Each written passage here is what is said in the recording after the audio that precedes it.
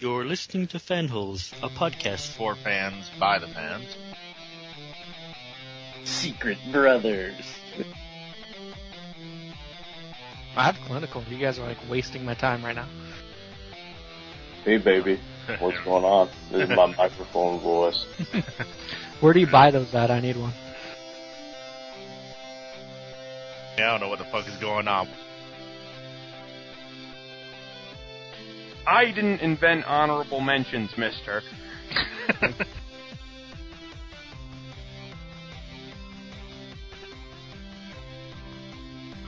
I have a headset. It looks way cool. You should all be jealous. We are. I'm with Mike on that one. I'm a woman! It is our show. It's called Fanholes, not, what you guys want. We do a podcast? What the fuck?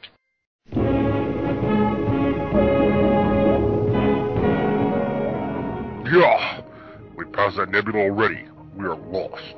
Calabac, you ignorant clod. It's all because of your bungling. If we don't make it back to Apocalypse in time, we will miss Fanholes, the pop culture podcast made for Lord Darkseid and continuing to exist by Lord Darkseid's will. You can suck my ridges, Desaad.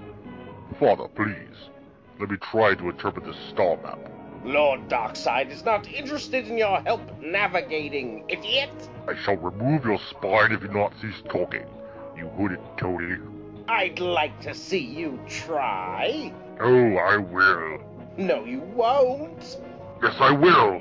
Silence! If you continue to bicker, I will turn this destroyer around, and none of us will hear Fanholes. My apologies, Father. Yes, we beg for your forgiveness, Lord Darkseid. Now, let us continue on our way. Herbie, you shall navigate from this point on. As you command, Lord Darkseid. I live to serve you.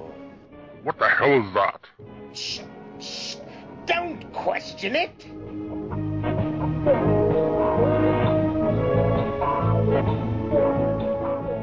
Hey guys, welcome back to another distinguished competitive episode of Fanholes Podcast. Hey, what's up guys? This is Derek WC. I'm going to be one of your hosts tonight, and joining me tonight are two of my fellow Fanholes. Why don't you give a shout out, guys, and let everybody know who's here tonight? Outrageous! It's Mike. Hey everybody, this is Tony, and who's ready for some blasted crack? Yeah. So what we decided we were going to do tonight is, much like our episode where we did a toy retrospective on the toys from Marvel Comics, we were itching to do a toy retrospective from the toys from DC Comics. So we're going to take a look sort of historically, kind of a broad overview, I think, based on our collecting habits and everything. We'll try to be a little historical and go through and mention some things that maybe we haven't collected, but I think we'll take the detours and delve into a little more detail when we all have some personal experience with the toy lines, and hopefully we'll come up with some funny anecdotes and some fun stuff. And since we're all pretty much fans of DC Comics in some way, shape, or form, and we must have collected some of these toy lines, it sounds like it's going to be something that's pretty fun to talk about. Coming from the farthest reaches of the universe to challenge the worst villains on Earth are the most powerful heroes ever in the Battle of the Superpowers Collection. Can it be the Supermobile on the attack, the Lexor 7 armed with kryptonite? Will the Supermobile repel those deadly rays? You bet. Ready for battle. Activate RAM. New from Kenner's Superpowers Collection. Vehicles and figures with power action, each sold separately. Flying lessons for Penguin, fish bait for Luther. Can the Supermobile defeat the Lexor 7? You decide. There are some toys that obviously are way, way before any of our times, despite me and Tony being the old men of the crew. We don't go back quite that far. There is a Superman wooden jointed figure that's from Ideal Novelty and Toy Company, and it's kind of like a little marionette, I guess. Like, did you guys see that picture of it that I was, like, showing you guys the other night or whatever? Like, do you have any thoughts on that? I mean, as far as, like, historically or whatever? Like, because technically, that's, like, the very first DC Comics toy figure. I mean, it kind of looks like almost like a Thunderbirds-looking Superman to me. Yeah, like, what year was that released? Like the 40s? 1939, I think. So. Wow, nice. That was close. Yeah, so I mean, it's like one of these things that came out pretty early or whatever. So I mean, and there's other stuff, like I guess there's some other early DC Comics type toys as well. There's the Syracuse Ornament Company that made this kind of weird ashtray statue or whatever of Superman, and I guess it's kind of rare if you actually see one that actually has the ashtray, I suppose, or whatever. I don't know if because people broke them off or because there were only so many made with the ashtray extension, but that looks like more like just kind of like a little wooden statue carving or something like that. Yeah, like, I mean, you know, I know it's hard for some people to believe, but there was a time when there weren't action figures in the world. So. Yeah. I mean, this is almost kind of before that point. I mean, we're not quite getting into the heyday, and even as we get closer to more standardized like DC toys and stuff like that, I don't think any of us have owned any of these. Obviously, we weren't around in the 30s and 40s, and even when we get to like the 60s and everything, like there were toys that were made for Batman, like the 66 show, where they had like the Marks Batman, and it was kind of like a bendy figure or whatever, and I'm sure they had like Batmobiles and Batcopters and things like that. Toys, yeah. And then I think the main thing that most people know of is like the Captain Action stuff, which is like, you know, Captain Action was that kind of doll-like figure where he would come with different outfits. So you would take the Captain Action doll and then dress him up like Superman or Batman or Aquaman and stuff like that. And I'm familiar with the concept, you know, but I've never actually owned anything like that. I know they did some kind of retro stuff later on where they've got these kind of Captain Action-esque type toys, but I guess with the properties and the licenses and everything, like I guess you can't get away with doing what they did with Captain Action back in the 60s, which, you know, I imagine Captain Action could dress up like Spider-Man and Superman and nobody threw a big hissy fit over it or anything. Yeah, I think it was like in the like mid to late 90s they kind of revived Captain Action, but it really was just like him and his like villain, and they didn't have really any costumes to really speak of. Yeah, I mean, I think that was the main selling point, was that you were like, oh wow, you know, you can dress him up as anybody. But I guess maybe he had to have like different heads or hair or something like that, depending on who it was. Like, I wouldn't imagine Captain Action could also work as Aquaman without a quick, you know, hair swap or whatever too, you know. So yeah, he had like brown hair, yeah. Yeah. So, and then I guess this is getting to the point where it starts hitting us personally, or at least in terms of our personal collections, as far as my awareness is. And like in the 70s, that's when you get to the Migos World's Greatest Superheroes. Now, I know on the Marvel podcast, I did mention having a few Marvel guys like the Thing and the Hulk. I actually never owned any DC Migos, but I'm pretty sure our fanhole Tony here has owned some Migos, so I'm kind of turning over to him as far as personal experience with DC Comics Migos. What Migos did you own, Tony? Which Migos did I wish I still owned? Because, damn, those things are expensive now. But I was a kid. Yeah, actually by the time I got, like, you know, by the time I was getting, like, toys and stuff, Mego had pretty much gone by, but you can still find them at, like, you know, flea markets and yard sales. So I did actually manage to get a couple when I was a kid. So amongst my Spock and Kirk Mego dolls. Yeah. I know, right? I had Batman, I had Rah-bin, and if I'm not mistaken, I also had like a kind of beat up Superman. Okay. So. Like the Bruce Timm Superman on Justice League, right? Yeah, there you go.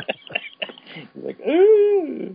Always getting that ass kicked. They were fun. Like, at the time, the most articulated figures available were G.I. Joes, and they were like 12-inch scale. And Migos were like 6 inches, something like that, around there. I think they were like 8 or 6? I don't know, something like that. Yeah. They were definitely like the size you would see modern toys now, like before it went tiny. And it had good articulation. It was kind of like a rope rubber band type assembly. And they had really good articulation for the time. The head sculpts were actually pretty good. I actually can't blame the head sculpts as far as like, anybody saying old toys suck. However, where you get into trouble with some of the figures is the accessories. Guys like Superman, it didn't matter. He didn't really have anything. He just had a cape. He had a suit and cape, and his boots were okay. But then there was like Batman and Robin, and their gloves were basically pot holders. They had no fingers. So I always like to make fun of Batman wearing mittens and whatnot. Yeah. It's funny that you mentioned the thing about accessories, because I know that Mego is having somewhat of a resurgence because you've got the companies out there now doing these sort of retro, kind of like how Funko does those reaction figures, and they're all supposed to look like the old Kenner lines. It's like they have these series of Megos where they basically are just reselling the old vintage Mego stuff, but in new packaging and stuff like that. Like I know they had some with like the Super Powers decos and some with like other decos. But one thing that I did take note of, because I thought maybe they might sort of skew into some of the action figures that I own, is there's this accessory set they have for the 66 Batman line. So it's like there are like batarangs and stuff that, generally you'd think would have to do with Batman. But there was also some cool stuff, like where they had the little Shakespeare bust, that opens up, where they put the entrance to the Bat Cave and everything, and like a little bat shield, like things like that. And I was like, oh, well, they might be a little bigger for 6-inch scale, but they still might kind of skew okay, depending on how you sort of put them together with it. But since you mentioned accessories, that was something that came to mind when you were talking about that. Yeah, I think one of the reasons people really got back into Migos after they disappeared from toy shelves in the early 80s is they all have cloth outfits. They have like real cloth uniforms, and you can remove them and you can put them on. There's tons of naked Mego dolls all over the world. Yes.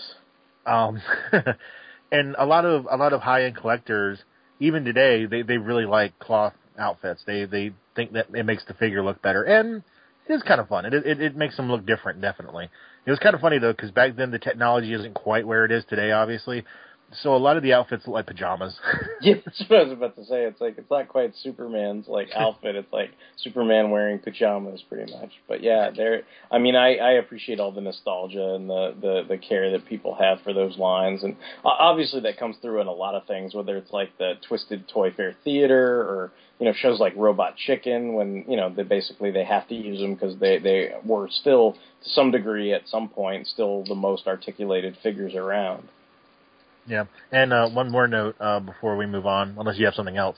It was also officially the last line. You were talking about Captain Action, which actually had Marvel and DC licenses where they were the same scale, the same sculpting types, and all that. Yeah, that's the last time you could have like Kirk and Spock and Superman and Cap or whoever all kind of be in the same toy line. Planet of the Apes guys. Yeah. It seemed like they had, a lot of those things were cool. Like, I think some of the stuff that I think is cool about those lines are all the little play sets that they had, even if they were kind of like cheap cardboard things. It's like, it seemed like there was lots of cool stuff you could do with those action figures and stuff.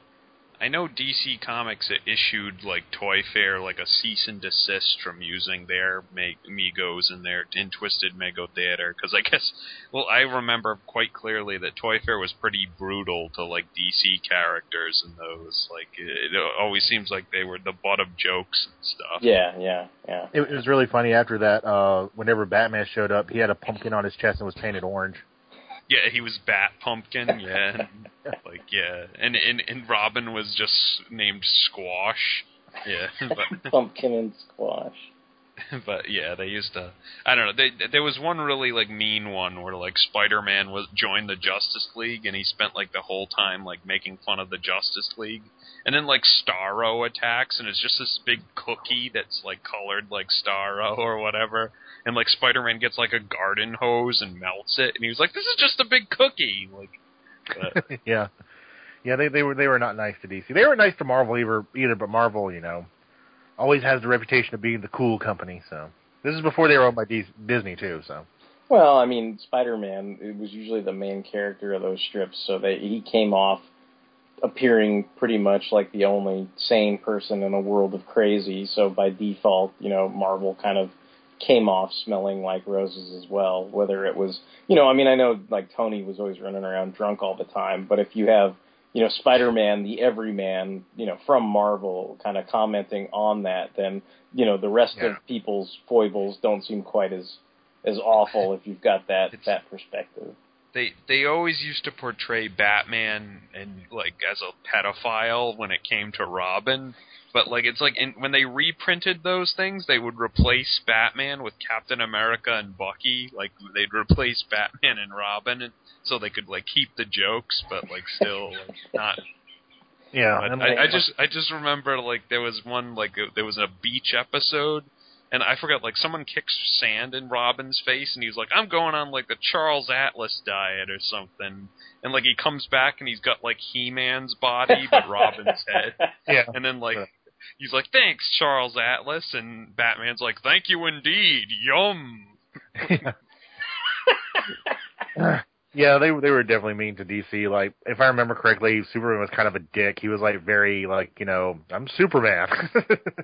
Good time. Yeah, I think they reprinted that story, and like I said, they replaced Batman and Robin with Captain America and Bucky. So I'm pretty sure that wasn't so much DC as was Warner.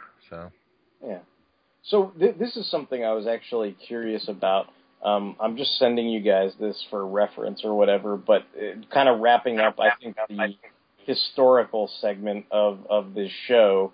And I'm not sure, maybe some of you guys have owned this or not, but this was a line that I knew nothing about, basically, because I was probably like a year and a half old or something like that. But this was 1979, and Remco had this toy line called Energized Superheroes. And I guess Batman and Superman were a part of it, but then I guess the Hulk and Spider-Man were as well. You could probably see from the pictures, but they looked like pretty tall action figures, and I guess they sort of made noises and different things. They had different weird accessories and stuff like that. But I was just kind of wondering, like, I'm not familiar with this stuff at all. And in terms of Marvel or DC, like, you may know, we probably never talked about this when we did the Marvel podcast where we did Marvel toys, but I've never heard of this at all. So I guess if Tony hasn't, then we're both sort of in the dark. But yeah, it was just something that came up during my research. So I will say they all look good except for poor Hulk. He looks like a midget. Well, I guess Hulk suffers that. Maybe that was like the character design they used in that Toy Viz toy line too, because he was kind of a midget there as well. The 1991. Hulk! Behind! Hulk, not behind! So I guess that kind of wraps up the pre-Fanholes being alive segment on DC Comics toys and everything, but I think we jump to 1984, which is what everybody usually likes to talk about, and I'm foaming at the mouth with a glee over, is the Superpowers collection toy line. I had a lot of these when I was a kid. I was in love with the damn toys.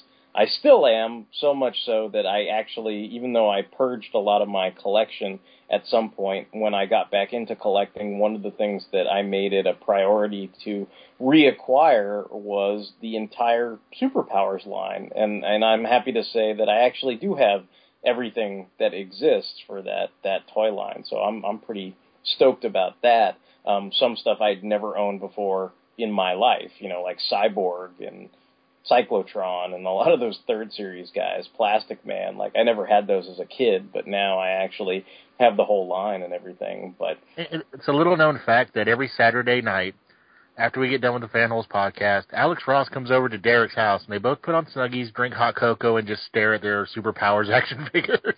Yeah, and then when he's in the Snuggie, I punch him in the face for not including Firestorm and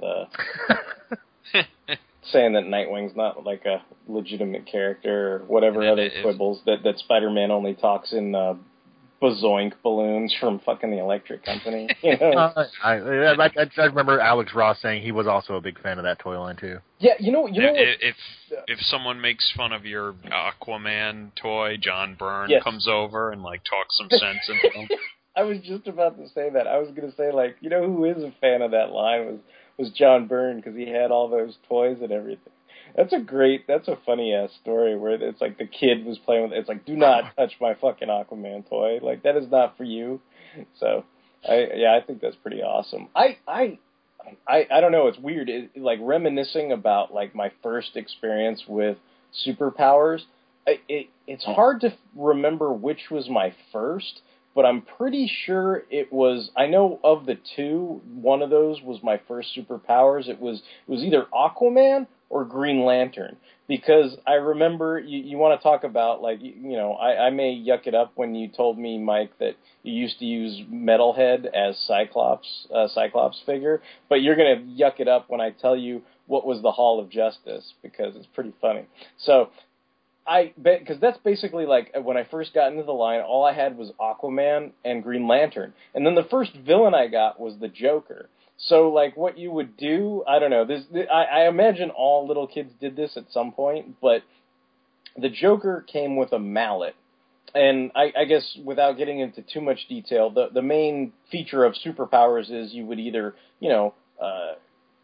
kind of plug their legs together or push their legs together or maybe their arms together, and there'd be some kind of excess power feature. So you'd, push the Joker's legs together, and his arm would swing down with this mallet, so it would go into a, swinging motion. And, Aquaman, you would push his arms together, and then his legs would kick in a, like swimming motion. Green Lantern would pop up his ring finger as if he was, using his Green Lantern ring or reciting his oath or, whatever.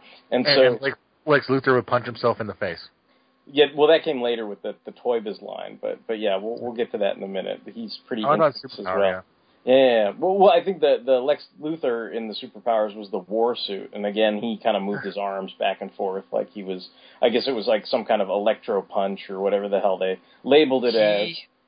I'm pretty sure you've mentioned this before, but he was a goddamn shelf clogger. Yeah, he was. I could find Lex Luthor's for years. After you know what's funny is I think besides Lex Luthor, I think because I think eventually Lex Luthor went away in my area, but the two figures that stayed there, much like Meagle Hulk, which is why I had a Meagle Hulk in the first place at Toys R Us, were Darkseid and the Flash.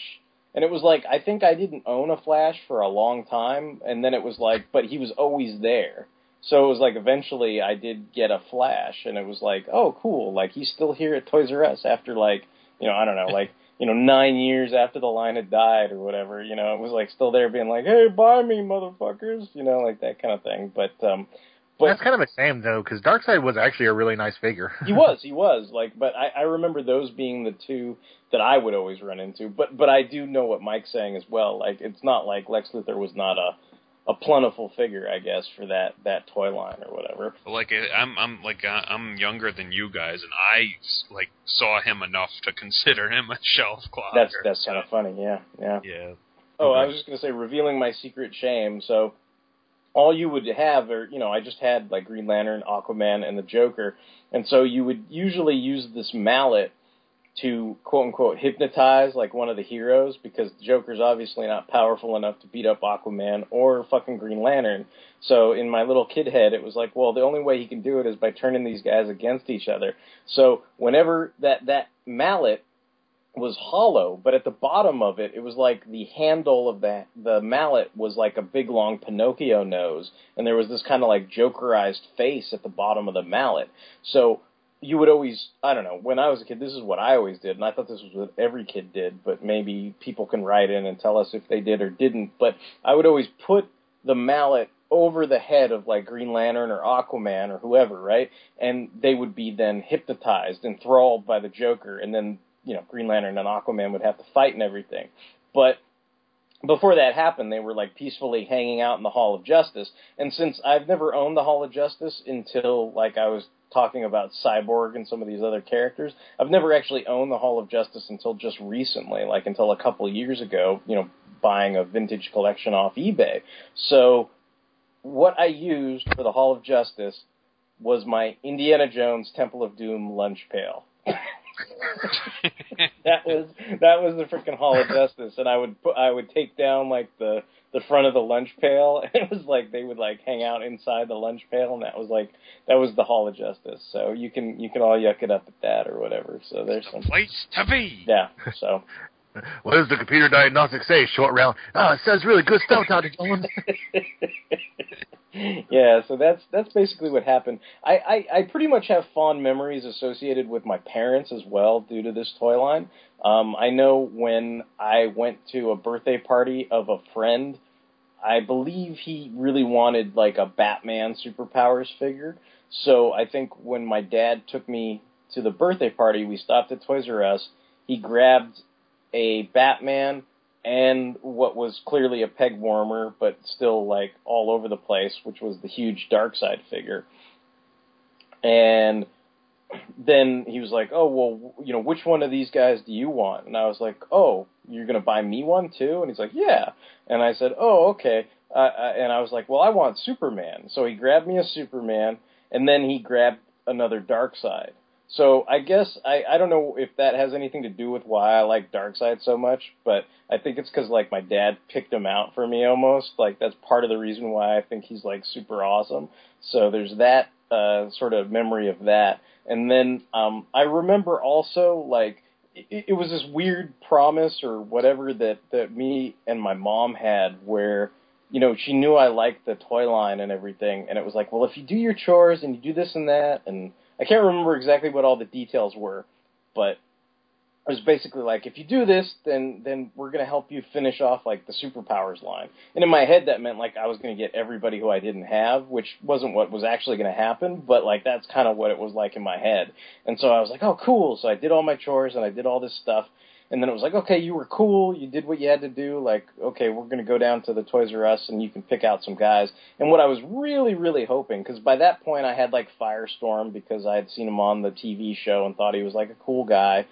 And what I was really hoping for was Cyborg, because by that point the cartoon was in full gear and the Galactic Guardians was on, and Cyborg was, like, the new cool guy.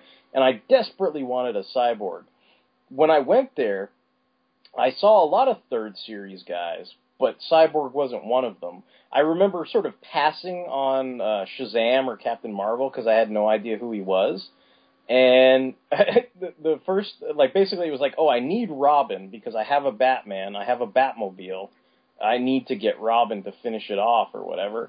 And then I think the other guys I ended up getting was, I got Samurai because I recognized him from the TV show.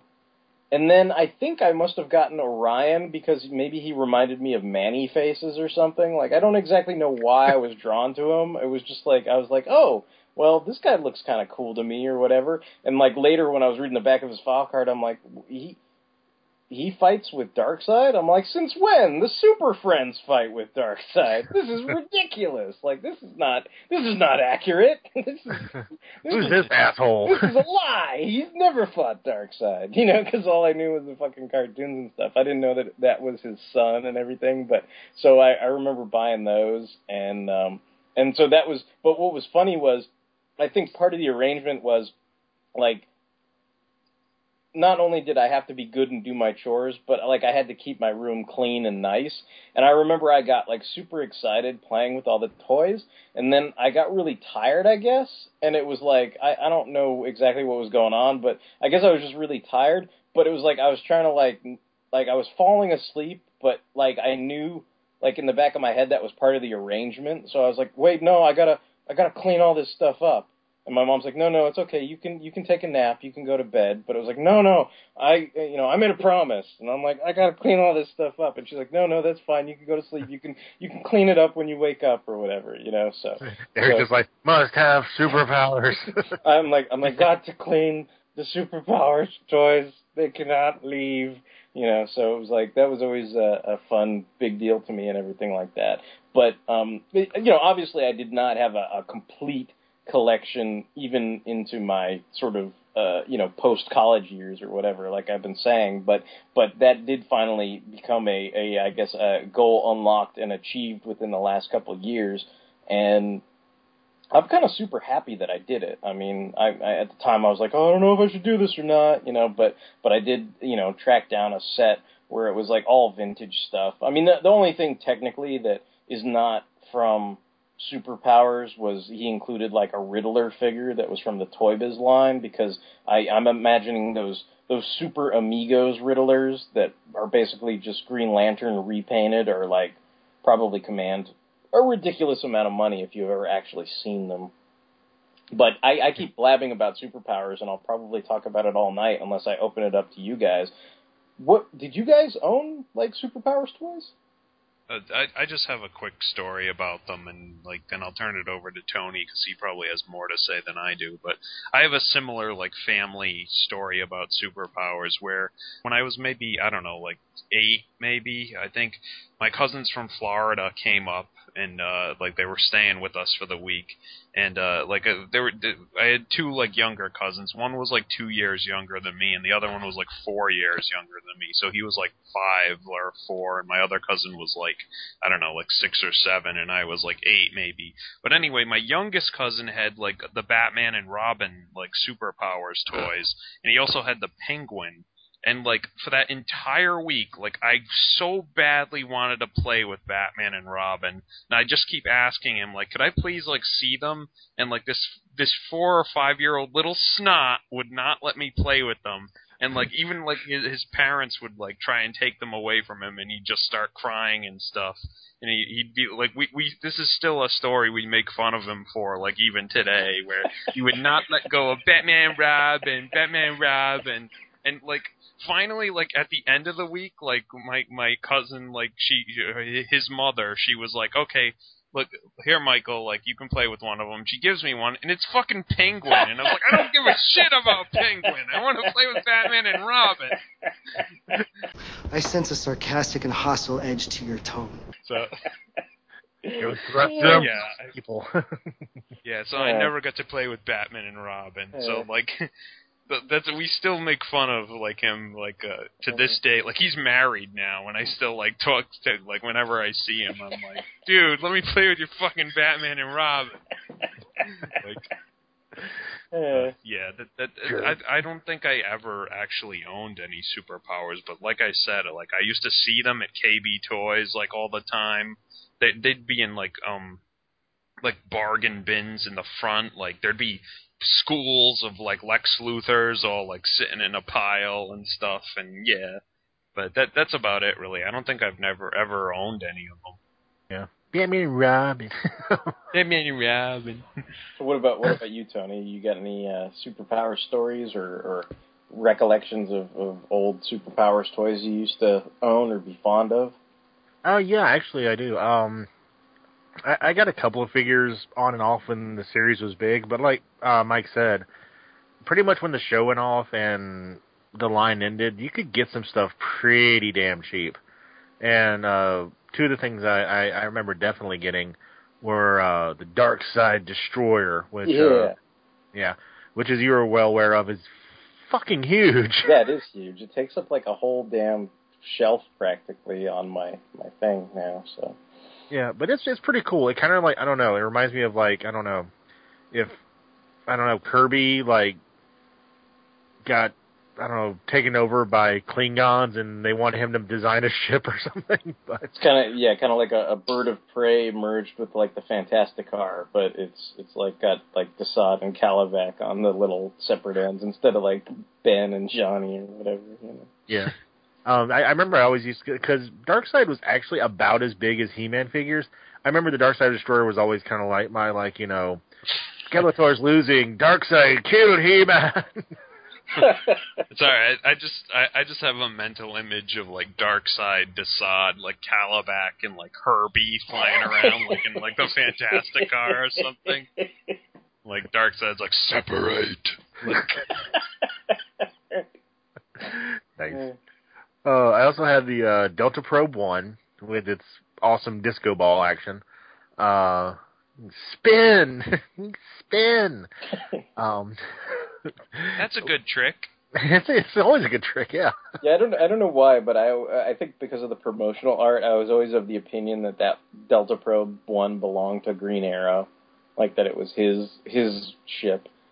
Because of his, like, really weird, like, fetish for yellow things, even though he was green. I don't know. I just thought I figured, well, you know, Batman could fly in like the Batcopter or the Batmobile or whatever to keep up with everybody. But I was like, well, what's Green Arrow going to do? And I was like, oh, he can't fly anywhere, so he's got to have some way to get around, you know. So I figured he would get around like town in the Delta Probe or whatever. Yeah. I also had the Supermobile, which was actually not as silly as the comic because instead of two big punching fists, it just had like a little battering ram that you pushed on the back. It had that battering ram and stuff. Which is pretty cool. As far as figures, I didn't have a lot of figures. I had a Darkseid. I think everybody must have had a Darkseid. I'm telling you, man, Darkseid. He was the massive peg warmer at certain points. Yeah. One thing that was really cool about him, I could be wrong. I'm sure some toy historian will take me to task at some point. But he's the first figure I remember who had light piping in his eyes, which I thought was awesome. Yeah, I don't remember if there was anybody who had light piping like that before, but yeah, that was definitely one of the cooler parts about how they sort of toyified his Omega beams, I guess, which was always really cool. I remember the Darkseid Destroyer had like that little thing on the throne where he pushed the button and it shined a light through it so he could do it from his throne too. Yeah. So, it was definitely cool. I mean, I remember being, I think it got to a point where when I had the toy, he would always run around with that cape and the little D amulet that he had, like, attached to the cape or whatever. But I think the more I started reading, like, the New Gods comics and everything when I was a kid and reading Crisis and all that stuff, it was like, oh, the cape, get this shit off, you know, like, that's not cool, you know, so... It's kind of funny how that works. Comic accurate. Yeah. And the other figure I had, and I think this was one of those figures that kind of opened me up to my massive love of like second tier characters, even in like other collecting avenues and other stories. You know, like I always talk about Prowl and all that stuff. Red Tornado, who was really cool. Like Derek said, they all had special features where if you squeezed their legs or squeezed their arms, they would, do something that was like related to their superpowers. And Red Tornado, man, his like legs would just go it was just so funny because like I knew there was supposed to be a tornado effect, but I usually just had him dancing a lot. I don't know why it was like Red Tornado dance. He's like da da da da da da da da. It's like dancing with the Justice League. Yeah, I don't know. But yeah, they were definitely fun toys. I kind of wish I had more because I would have loved to have like Mike was saying, Batman and Robin and like the first stringers. But I was glad I got Red Tornado. He kind of made me appreciate the not big guys. Well, I think because like this line came out in 1984, it kind of wrapped up in 1986. And then it wasn't until 1989 when, like, the Batman movie came out that we had any other DC toys. So, like, for a lot of us, like, I know you're saying, like, there were lots of certain toys in the bargain bins, but some of us, we hadn't collected the whole line or anything, too. And there were lots of guys you really, really wanted. But the main place where I remember seeing figures after the line ended for the first time was at WonderCon. And this was a convention that was, when I was, that age, around those years, was in Oakland. And I think now it's like in LA somewhere or whatever, like in Orange County or something like that. But it was originally a Bay Area convention. And I remember seeing like, I guess that was the first time I'd seen toys on the aftermarket, if that makes any sense. Like, it was like one of those things where it's like, oh, these are boxed and they cost this, and it was almost like, holy crap, like, you know, you can still buy this stuff, you know, like, it was kind of, like, crazy. And I remember, like, we bought a few of them, but it was this weird thing where my mom's like, well, you got to keep them in the package. And it's kind of like, what? Like, what? I want to play with it. So yeah, and it was like, because you know, it was like one of those things where, you know, you paid like for the time, I mean, you paid a lot more money than you would have paid in a store for that kind of toy. So it was like, oh, it's a collectible. And I remember that was the first time I saw that there were, when you got them in America in the stores, they were on the standard cardstock. But I guess in some places they had like those skinny cardstocks where it was just the bubble and a little bit of cardboard on top.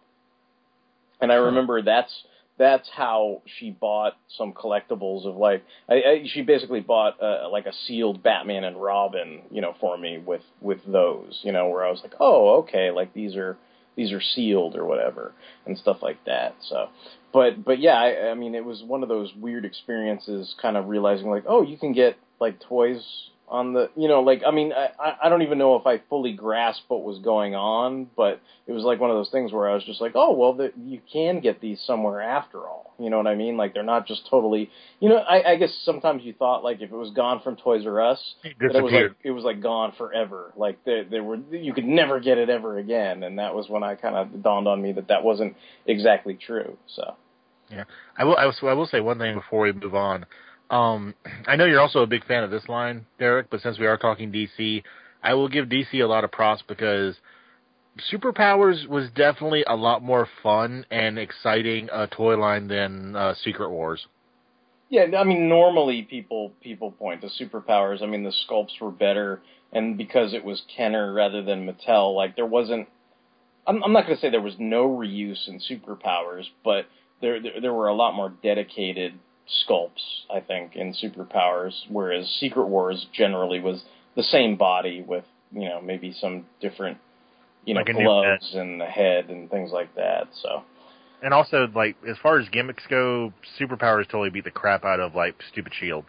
Yeah, that is true. I mean, you know, I like both lines, but yeah, that's, you know, the action features and stuff were pretty cool, especially, like you're saying, like, things, you know, the extra things, like, besides just, you know, punching and moving and kicking and all that kind of stuff. You know, you had like the light piping, and Orion was kind of like Man-E-Faces, where, you know, he had his good face, and then he twirled around and he had his sort of apocalyptic evil face and everything. And, you know, you had like the different little arms for Cyborg, or the robot face for Cyclotron. You know, Plastic Man's neck could extend and come out and everything like that. So yeah, there were plenty of extra cool features that were, you know, for the most part, they were comic accurate. I think the reason why people react so negatively to Secret Wars is because it's that, you know, gut nerd reaction of, you know, Captain America's shield doesn't fucking make little fadey translucent things, you know, like you know, and it's like, what the fuck does Doom need with a shield like that, you know, like that. I think that's why that has such a, I don't think it's like the most awful play feature in the world, but I think in terms of like a comic fan who's actually getting into it for a nostalgic reason, you kind of start to wonder, like, what the fuck does Magneto need with a laser pistol, you know, like things like that. I was about to say, yeah, that was another thing, like, Superpowers is really good about accurate weapons, like Hawkman had his mace, and, you know, Green Lantern. Didn't Green Lantern come with, like, a small power battery? Yes, he did. Yeah. And then, like I said, Magneto has a double-barreled laser gun. Yeah. Well, you know, it's like everybody had the double-barreled laser gun, you know? So it's like there was lots of reuse going on in that case. But, yeah, I mean, you know, the thing that I'm finding unfortunate is, you know, there were those reports, and if you look online, there's, like, lots of sites that detail, you know, what could have happened for the future of the line. There's certainly photos of unproduced items, like they had, you know, the dark side, like, you know, base of operations or whatever, where it was like Darkseid's huge, like, head in stone, and they had little guys on the turrets. But not really, yeah. Yeah, it was like that was supposed to be released, but just never got released. And then there were, you know, was a fabled fourth line where it was supposed to have a bunch of different characters and stuff like that, and that never actualized. Which was something, I think, speaking of that gap between like 86 and 89, like that was something that we always fantasized. I mean, I know I fantasized about it, and my friends did too, where you would think, like, I think if you ever thought of, like, oh, if they made a new line of Secret Wars, or they made a new line of superpowers, like, for some reason I would always envision the characters looking like they did. Like, I don't think I ever envisioned a Marvel character looking like a Kenner's Superpowers toy. It was always one or the other. Like, if I had visions of, like, Spider-Man and his Amazing Friends as toys, I would think of them as, like, Secret Wars looking toys. But if I had visions of, say, you know, Superman in his gladiatorial outfit from Action Comics Annual 2, which I did when I was a kid. You know, I wanted him to, you know, I wanted to squeeze his legs together and him to, like, raise his hand and go, "My name is Superman and I do not kill," or whatever, you know. Or like Guy Gardner or something. Yeah, or whoever. Like, I envisioned it like a Superpowers toy and stuff. So that was stuff that I guess carried over for a long time. And it's kind of interesting because the molds, I guess we'll move on at this point, but the molds they ended up using in the Toy Biz lines were pretty similar. I mean, they did not have the same action features. They were not quite as good as the Superpowers toys. In some cases, people would say they're vastly inferior. I do remember being quite excited, and I guess, you know, Tony's kind of spoiled it, but I was very, very excited because I had heard rumors. You know, my cousin had told me, and I had heard in some, you know, probably magazines or something, there was going to be a new DC Comics toy line, and Lex Luthor was going to be in his business suit. And I know you're thinking, like, why would a kid be excited about Lex Luthor in his business suit? But, like, I've been reading, like, the John Byrne, like, you know, Carrie Gamble, like, all that Superman stuff for a really long time. So in my mind, I had this vision of, like, Lex Luthor in a black suit with, like, a metallic hand, because, you know, that was at the point in the comics where his hand had just eroded because he'd been wearing the kryptonite ring for so long, and the radiation, like, screwed up his hand and everything. And so I was like, oh man, this is going to be rad. It's going to be like Lex, and he's going to be in his black suit, and he's going to have his metal hand. It's going to be all badass. And then what actually was released was kind of the character design from the Ruby Spears animated series. So he kind of had his, like, blue sports blazer or whatever, and his little, I don't know, ascot or whatever you want to call it. And, you know, he had the kryptonite ring, and I guess the idea was it was supposed to be like a Superpowers gimmick where, you know, his hand would punch, and I guess the idea was it was supposed to be like maybe he would punch Superman with the kryptonite ring, and because he had the kryptonite ring, like, Superman would fall over or whatever, right? But what was actually going on is you'd flick a switch, and the way his hand was positioned, it was kind of a bent arm. So it wasn't like he was in a position where he looked like he was actually punching anything, because the hand would go straight up into his forehead. So the only thing he was fucking punching was himself. So, like, that figure's pretty infamous to me. It's like, I will stop you, Superman! And he hits his own head and falls over or whatever, because that's basically what it was. And that figure was pretty horrible for standing up. Like, he came with a gun and a little briefcase, but, I mean, usually the legs on most of the figures of that line, like, at least the Lex Luthors, were always warped. So, you know, lots of luck trying to get that version of Lex Luthor to stand up. I did mention how there was, like, a Toy Biz Riddler, so that was something that was, like, pretty, like, oh, cool, like, because I don't think any of us in the States knew about the Super Amigos Riddler, or at least I didn't when I was collecting Superpowers. So the idea that they were doing more characters than had been done with Secret Wars. I mean, I just kind of viewed that line as, like, a supplement to my Superpowers collection that was not complete. So the fact that they released Mr. Freeze, you know, in my mind, again, it's like, oh, well, I never got to get Mr. Freeze the first time he came out as part of the Superpowers line, but I could get him as part of this Toy Biz line. So it was like one of those kind of, for me, it was like a win-win type thing. You know, I was kind of excited about the Batman movie and all the Toy Biz stuff. I ordered all those Batman toys from the little Batman Warner Brothers catalog, if you guys remember that. Yeah, I remember that. Yeah. It was like there was all this kind of Batman crap in this catalog, and they had like the Batcave. I can just picture young Derek being like, "Oh shit, Bob the Goon." Yeah, I was like Bob the Goon, and well, you know what's funny about that is I was waiting, like as Justin might say, forevers for that shit to show up in the mail. Like this wasn't like Amazon Prime where 2 days later I had the Batcave and all the Toy Biz figures. It was like, oh yeah, they were like 4 to 6 weeks for delivery. Yeah, and it's like, and then like 5 months later you got them, you know, and it was like to tell you how long I was waiting. Like these are up on DeviantArt if anybody wants to have a yuck and look at my poor chicken scratch drawings when I was a little kid. But while I was waiting for these at like 10 or 11 or whatever, I was drawing comics, and at the time, in my mind, in my brain, I was like, I can only draw comics of toys that I own. So I started drawing this storyline where I was trying to make a custom of Mr. Miracle out of an extra Superman figure I had, and it turned out pretty horrible, but at the time I was like, well, eventually I will have Mr. Miracle, and eventually I will have the Toy Biz Batman. So it's like Mr. Miracle and the Toy Biz Batman get abducted by parademons at the beginning of the comic, and they were supposed to come back when Batman finally showed up in the mail.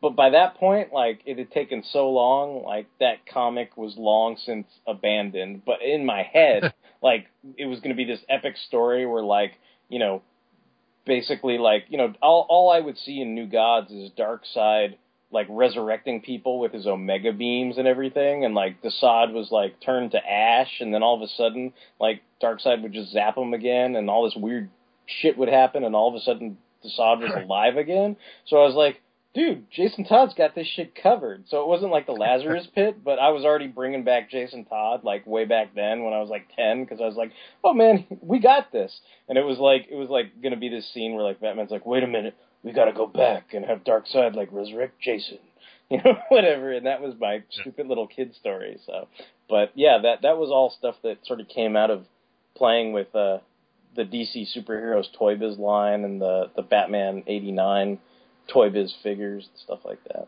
Well, I really think Toy Biz was kind of doing a preemptive strike. They were like, they knew the Batman movie was going to come out, and they knew there was a good chance it was going to be a hit. I mean, nobody knew it was going to be as big as it was.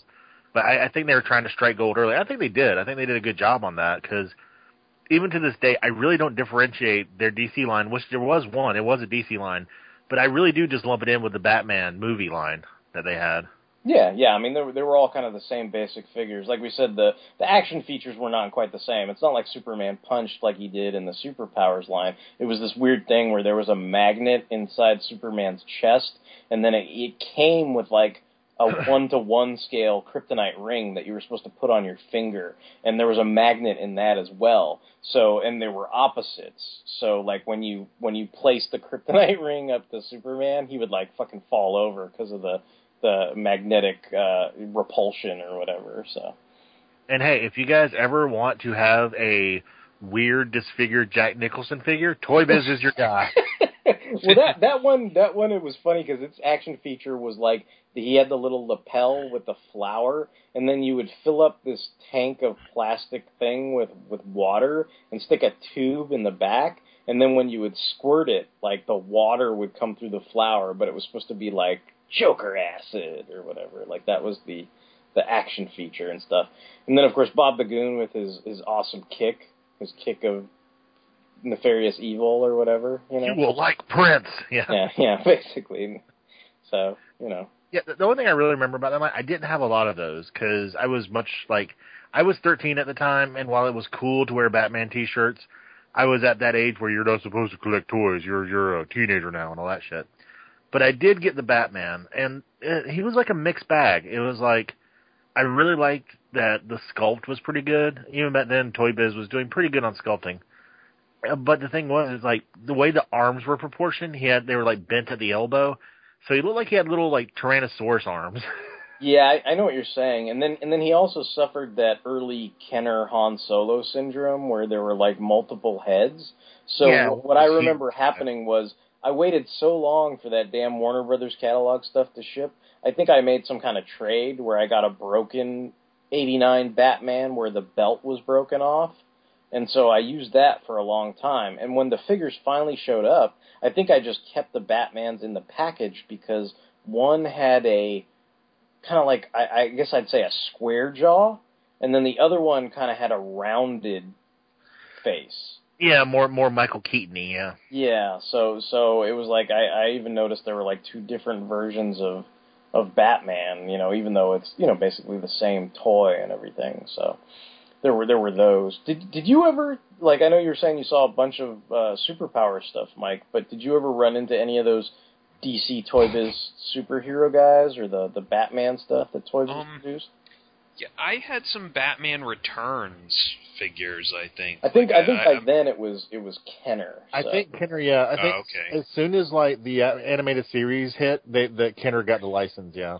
So it's like, because it's like after that, like after '89, by 1990, Kenner had... I'll just go into this real quick, and then you can explain like what kind of guys you had. But in 1990, Kenner did the Dark Knight collection, and then I think '91 they had a Swamp Thing line, which we can talk about a little later. And then by 1992, that's when they had Batman Returns and Batman the Animated Series. So go ahead, Mike. What Batman Returns guys did you have? I think I'm pretty sure as far as figures go, I think I had like the standard Batman, where you could like pull his like belt buckle out, and it was attached to a string, and then like it would like retract when you let it go. Yeah, that was from the Dark Knight collection, I think. Yeah, and then like I had the Batmobile, like that was like one of my big gifts like at Christmas one year. And it was the Batmobile that, like, you'd hit the button and, like, the two sides would, like, pop out. Yeah. It would be the middle, like, Bat missile or whatever it was, like he does in the movie. See, I got stuck with the fucking shitty Toy Biz Batmobile, so I kind of wish I had the Kenner ones, because those look pretty epic. But yeah, it was a really... Toy Biz one, like, a fucking convertible? The Toy Biz one was weird. It's like it had an open cockpit, so it wasn't really like the '89 Batmobile because there was no sliding cockpit or anything. And then, it just had a windshield and it was open, so you could stick the figure inside. And then instead of having machine guns, I guess it popped up and there were these like yellow missiles and stuff. And then it was trying to replicate the, I guess, I don't know what you call it, the security of the Batmobile. You know how, like, in those... Wasn't it just like a fucking plastic shell you plopped on top? Yeah, it was this black plastic shell, and you just stuck it on top of it, and it was supposed to be like, replicate that security feature or whatever. But yeah, I never had any of the Keaton Batmobile stuff from the Kenner lines, but I know those usually command like high prices on the aftermarket and are generally thought of as really good Batmobiles.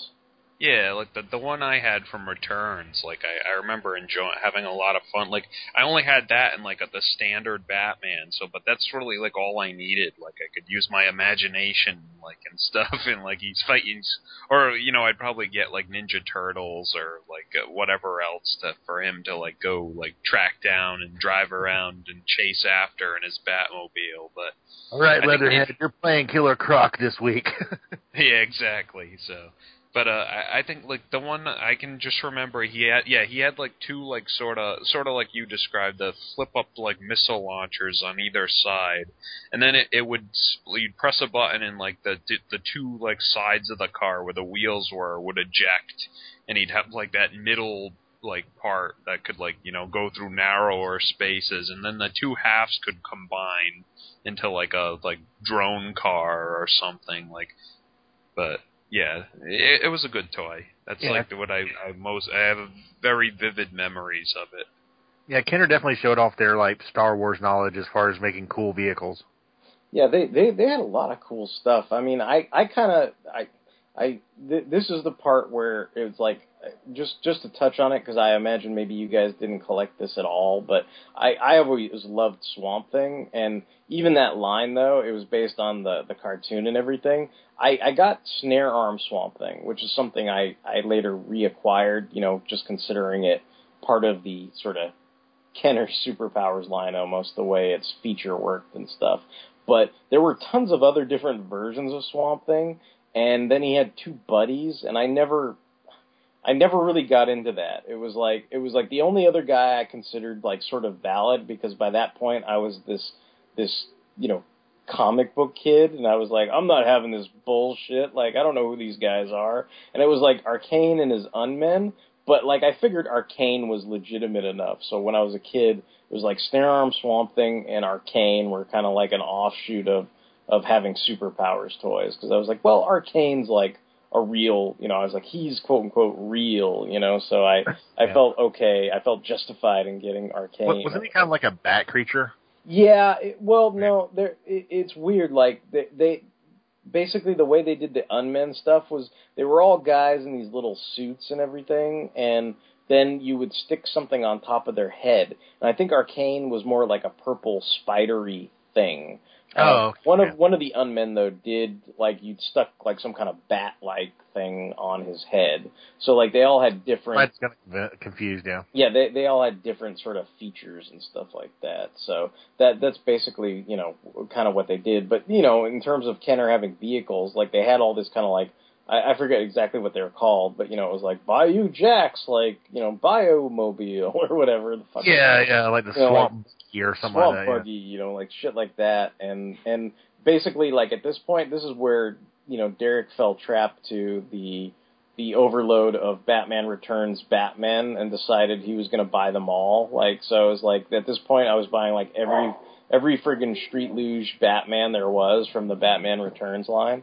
So, and then, unfortunately, by the time the animated series came out, I was so burnt out on Batman figures that I basically skipped the Batman the Animated Series line. And, of course, that bit me in the ass, because all those figures ended up commanding a bunch of high after prices, and then when I got into it, it was like, oh, man, I got paid, like, $90 for Penguin? Like, what? Yeah, especially the villains. The villains were so short-packed. They are so hard to get, Of course. Likewise. You got it.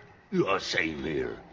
You'd think one of us would have got him by now. Yeah, did you guys, I know Mike said he had a couple Batman Returns villains, but, I mean, by this point, Tony, were you kind of, like, out of the game, where you just kind of saw him and went, oh, that's kind of cool, and then you walked on, or did you ever get into any of this kind of heyday of Batman stuff? I was very, like, hit or miss, like, back then. I had definitely fallen off the toy radar. I was still reading comic books and stuff, which, is always good. But, I didn't have any Swamp Thing. Pretty sure I didn't have any Batman Returns. I don't know if we're gonna wait until we get to when those movies go on, but I did actually have some, Batman Forever stuff. Okay. Yeah, I had some. I actually had some of, like, all these lines, which is, kind of like, I guess that's part of doing the show, because I was like, oh, okay, I've owned a lot of this stuff, but, as a kid or whatever. But I was just curious, though, Mike, did you, because I know you're kind of, I'd say you're a pretty big fan of Batman the Animated Series. I mean, is part of that the toy line at all, or is that something that you just kind of watched and read? I had, like, a standard sort of Batman from the animated series, like as standard as you could find. Probably what, like the combat belt Batman or whatever? Yeah, I think so, yeah. It was normal looking, basically. Cause yeah, that was what everybody wants, yeah, because he looks like Batman. Yeah. Yeah, exactly. And I remember I used to give him the Batman Returns cape, because that one was cloth, and I think the animated series one was just a one, like, fixed piece of plastic, so... And I'm trying to think, like, I know my cousins, like, had, like, various guys, I think they had, like, Man-Bat, and, like, I definitely can believe what you're saying, that the villains were, like, short pack, because I don't remember, like, playing with a lot of the villains at all. Yeah, I mean, they were always short packed. I mean, you talk about, this is when I first learned about scalpers, because I really was like, I want Bane. Like, they made a Bane figure, and it was, like, super exciting, right? And you would go to, like, Target or Gemco or whatever the fuck it was called, and I have this distinct fucking memory. I was so pissed, because you would have these mounds and mounds and mounds of Street Luge Batman on the pegs or whatever, right? And there was one villain, right? And so I distinctly remember following, going down the toy aisle and seeing some guy, like, already looking, and it was, if I was 12, this guy was, in his 20s or 30s, right? And I was just like, I remember seeing this dude, and it was like, doop, doop, doop, pluck, Bane. He got it. And I was just like, you fucking prick. I was like, I was so close, so close. I was doing my Megatron. Oh, you fucking prick in the toy. my Beast Wars Megatron fucking rant or whatever, because I was so fucking mad. I was like, I couldn't believe he took fucking Bane. And it's not like there was, like, other Banes there. It was like, no, there was just a bunch of turquoise blue fucking Batmans, and I was like, oh man, like, this sucks, I guess I'm, like, almost guilty of that, because I remember, like, later on, like, years later, when the new animated series episodes, the Red Sky episodes were airing, like I used to be reading, I think I must have been reading Toy Fair by that point, because, like, they'd say, like, these are the hottest figures, like, around, like, these are what the rarest ones are, and I remember going into, like, a CVS or Walgreens and finding, like, the Tim Drake Rah-bin, and that was, like, the #1 toy of the month, and I'm like, oh, I'm totally buying that. And, like, I bought it, and I left him in package, and, like, I think he's still in package, but he's in storage, like, somewhere, and I was like, I never sold him, I never did anything with him. I doubt he's worth anything now. But that's funny. I was like, whenever I have a kid, this is where he's going to college on. Yeah, I was like, this will be worth something someday. Like, yeah, it's funny how, like, you start talking about the toy lines and then they flow into, like, all the other toy lines, because then if you talk about Batman the Animated Series, you start talking about all the Red Sky stuff, and then there was the Kenner Superman the Animated Series. Like, I mean, I pretty much kept up with those until they started doing Justice League toys. So, yeah. I mean, that's pretty much my track record with that. Like, I had a lot of I even bought, like, Superman in space suit, Superman in diving suit, all that fucking bullshit. I know you had Conduit.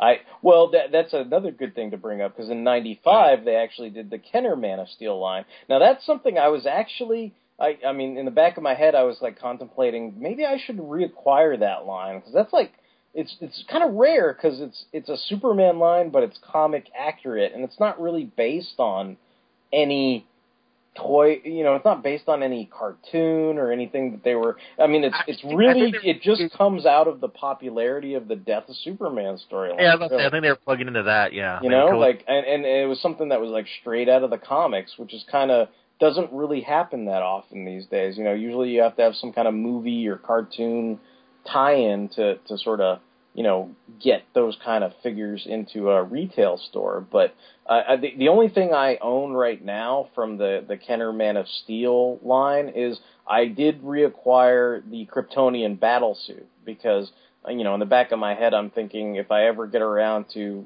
doing some kind of customized Fortress of Solitude diorama, or get some guy to make one for me, like, that would be a good piece to have in your Fortress of Solitude. That's like a vehicle scale, like, toy, right? It was it was like you just, you put the guy in the little, suit or whatever, but it's pretty huge. I mean, it's about, like, I don't know, it's about 12 or more inches. I mean, it's pretty tall, so. I do remember owning Conduit, but, like, I think Conduit was the dark side of that line, or the Lex Luthor or whatever. Yeah, like, he was definitely the peg warmer. They had your long-haired mullet hippie Superman hair version, and the death suit where he was getting all the solar energy and stuff like that. The Eradicator was a mail away. Sorry, what were you saying, Tony? I said, I know they had Steel. I definitely remember Steel. Yeah, there were two different versions of Steel. There was a deluxe figure, and then there was the standard figure. They had Superboy. The Eradicator was actually a mail-away figure from Wizard. Like, if I tried to rebuild that collection today, I don't think he'd be super expensive, but I think he'd be one of the ones where it's like, oh man, I gotta pay how much for that fucking toy? Like I gotta pay $20 for that? What? Like that kind of thing. Or the worst, you got to do some digging, since he was he was a mail order guy. I mean, I owned all those, at the time, but they all kind of did not survive the Great Purge or whatever, and now I'm kind of like, oh, those were pretty cool, like, I mean, even the Lex Luthor, I mean, let me put it this way. If I was majorly disappointed in the Punch Yourself Toy Biz, like, Lex Luthor. The Lex Luthor in that line, he was like I just sold my soul to Neuron, like, I got a cool-looking body Luthor. Like, that was a cool Luthor figure. And he had, like, this little weird buggy jumpsuit thing or whatever, but, like, just the straight-up, he was like Luthor in some army pants and, like, had the little brown vest like he was straight out of Underworld Unleashed. I was like, this is badass. I like this Luthor. Like, I was excited about, like, that line, you know, in and of itself. Like, I thought it was a really cool line. You know, it had, like, pretty much almost everybody from the Death of Superman, I think, except for, like, the Cyborg Superman. And it was like, the 2-packs had, like, Doomsday with the Hunter Prey armor, and it was Massacre from that, like, Trial of Superman storyline. So, I'll mention another line, and then I'm going to go into another line that I know we're going to make fun of. But I mentioned Batman Forever, and that was around this time. One thing I just want to mention is there was a Batmobile and a Batwing from that movie.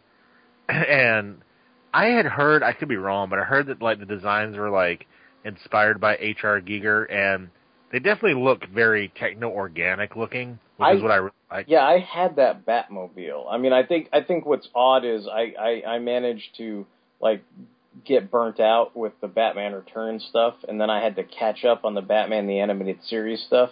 But then I think by that point, it was like, I was a little more focused. Like, I didn't buy all the different Street Luge versions of Batman for Batman Forever. You know, it wasn't like all the Street Luge Bat Nipples or whatever the figures were, but, like, anybody who I thought was, like, a prominent part of the movie, like, whether it was from Batman Forever or Batman and Robin, like, I did try to get those, you know, like the Two-Face and the Riddler and guys like that. Yeah, I just remember the Batwing was fucking huge, and it was really cool. I don't know where it went. It got lost in a move or something, because this is, like, late 90s. But I still wish I had that thing. That thing was badass. That might be one of those things I would like to reacquire someday. Yeah, I mean, I do recall having, like, a fun little movie setup where I would use, like, I think it was, like, Shadow Wing Batman was, like, from the Legends of the Dark Knight line, and he was, like, my de facto, or maybe Shadow Whip Batman, I don't know, Thunder Whip Batman, one of those Batmans, but he kind of, basically, except for the stupid little whip that he twirled around in his hand, like, he looked like, you know, the Keaton Kilmer-ish Batman, you know, so that was, like, my Batman.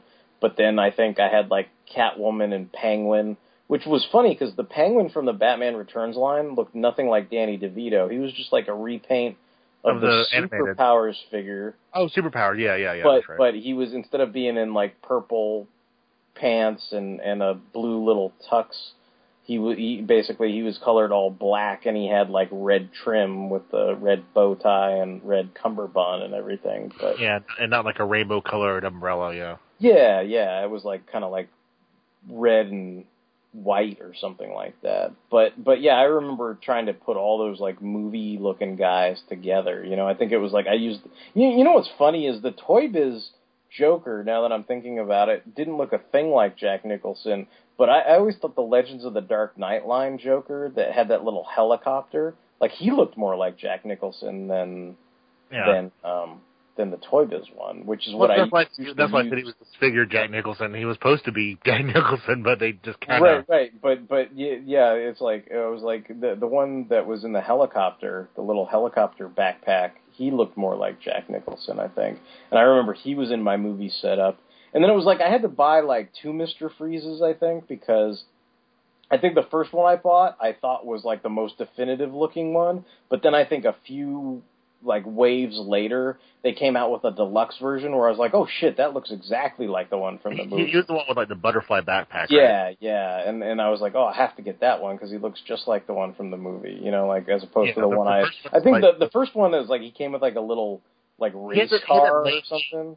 He had, like, that lame, like, Ghostbusters twirly thing. Yeah, and he had these weird, it was, the colors were all off, and but I was like, oh, I guess that's the only one, you know, like, and then I was like, they were like, got this weird Ghostbusters twirly thing. Like, you are a sucker, and you bought me twice, ha ha ha. Good to tickle you, bad man. I did want to mention... I got cold. I did want to mention Batman Forever because, like, this is definitely the same time frame, I'm pretty sure. But, and I know Derek probably is aware of the line. He might have wanted to skip it, though. But this is also around the time Total Justice came out. No, actually, like I was pretty on board for Total Justice. Really? I Cool. mean, because a lot of those early figures were quote unquote comic accurate. I mean, as far as I was concerned, I was like, they were very 90s. Yeah, they were very. You know 90s. what I mean? Like I was like, oh, I get to get a Kyle Rayner figure and a Wally West figure and a Hook Hand Aquaman. You know, like I was, yeah. I mean, they weren't really articulated very well. I mean, they were more like stactions almost with a little bit of posability, but a lot of people like to make fun of the armor tech gimmick. Well, but that's what's funny about it. It's like people like to make fun of it, but it's like, what did you do? When I owned them and I was like comic, it was kind of like the way I treated Darkseid Superpower Cape once I read the comics. It was like, oh yeah, these fractal things? Okay, goodbye. Like, here's the figure. You know what I mean? It was like that. Yeah. It's like the way people are like, fractal armor, that's what it's called, yeah. That goes in the fodder box, the fractal armor. Like nobody gives a shit about that, But I think maybe, like with Batman, I used the fractal armor because I thought maybe he should use it to, like, fight the fucking Predator or something. But other than that, like, I don't think I did much with the fractal armor. The thing that sucked about that Darkseid, though, is you couldn't take off that ugly fucking claw that was, like, attached to his hand. Do you remember that? Yeah, I'm gonna grab you. Yeah, the only problem I had with Total Justice, it wasn't so much that they weren't articulated. And it's not that they didn't look good. The sculpting was really good. I love the sculpting. They did a good job on that.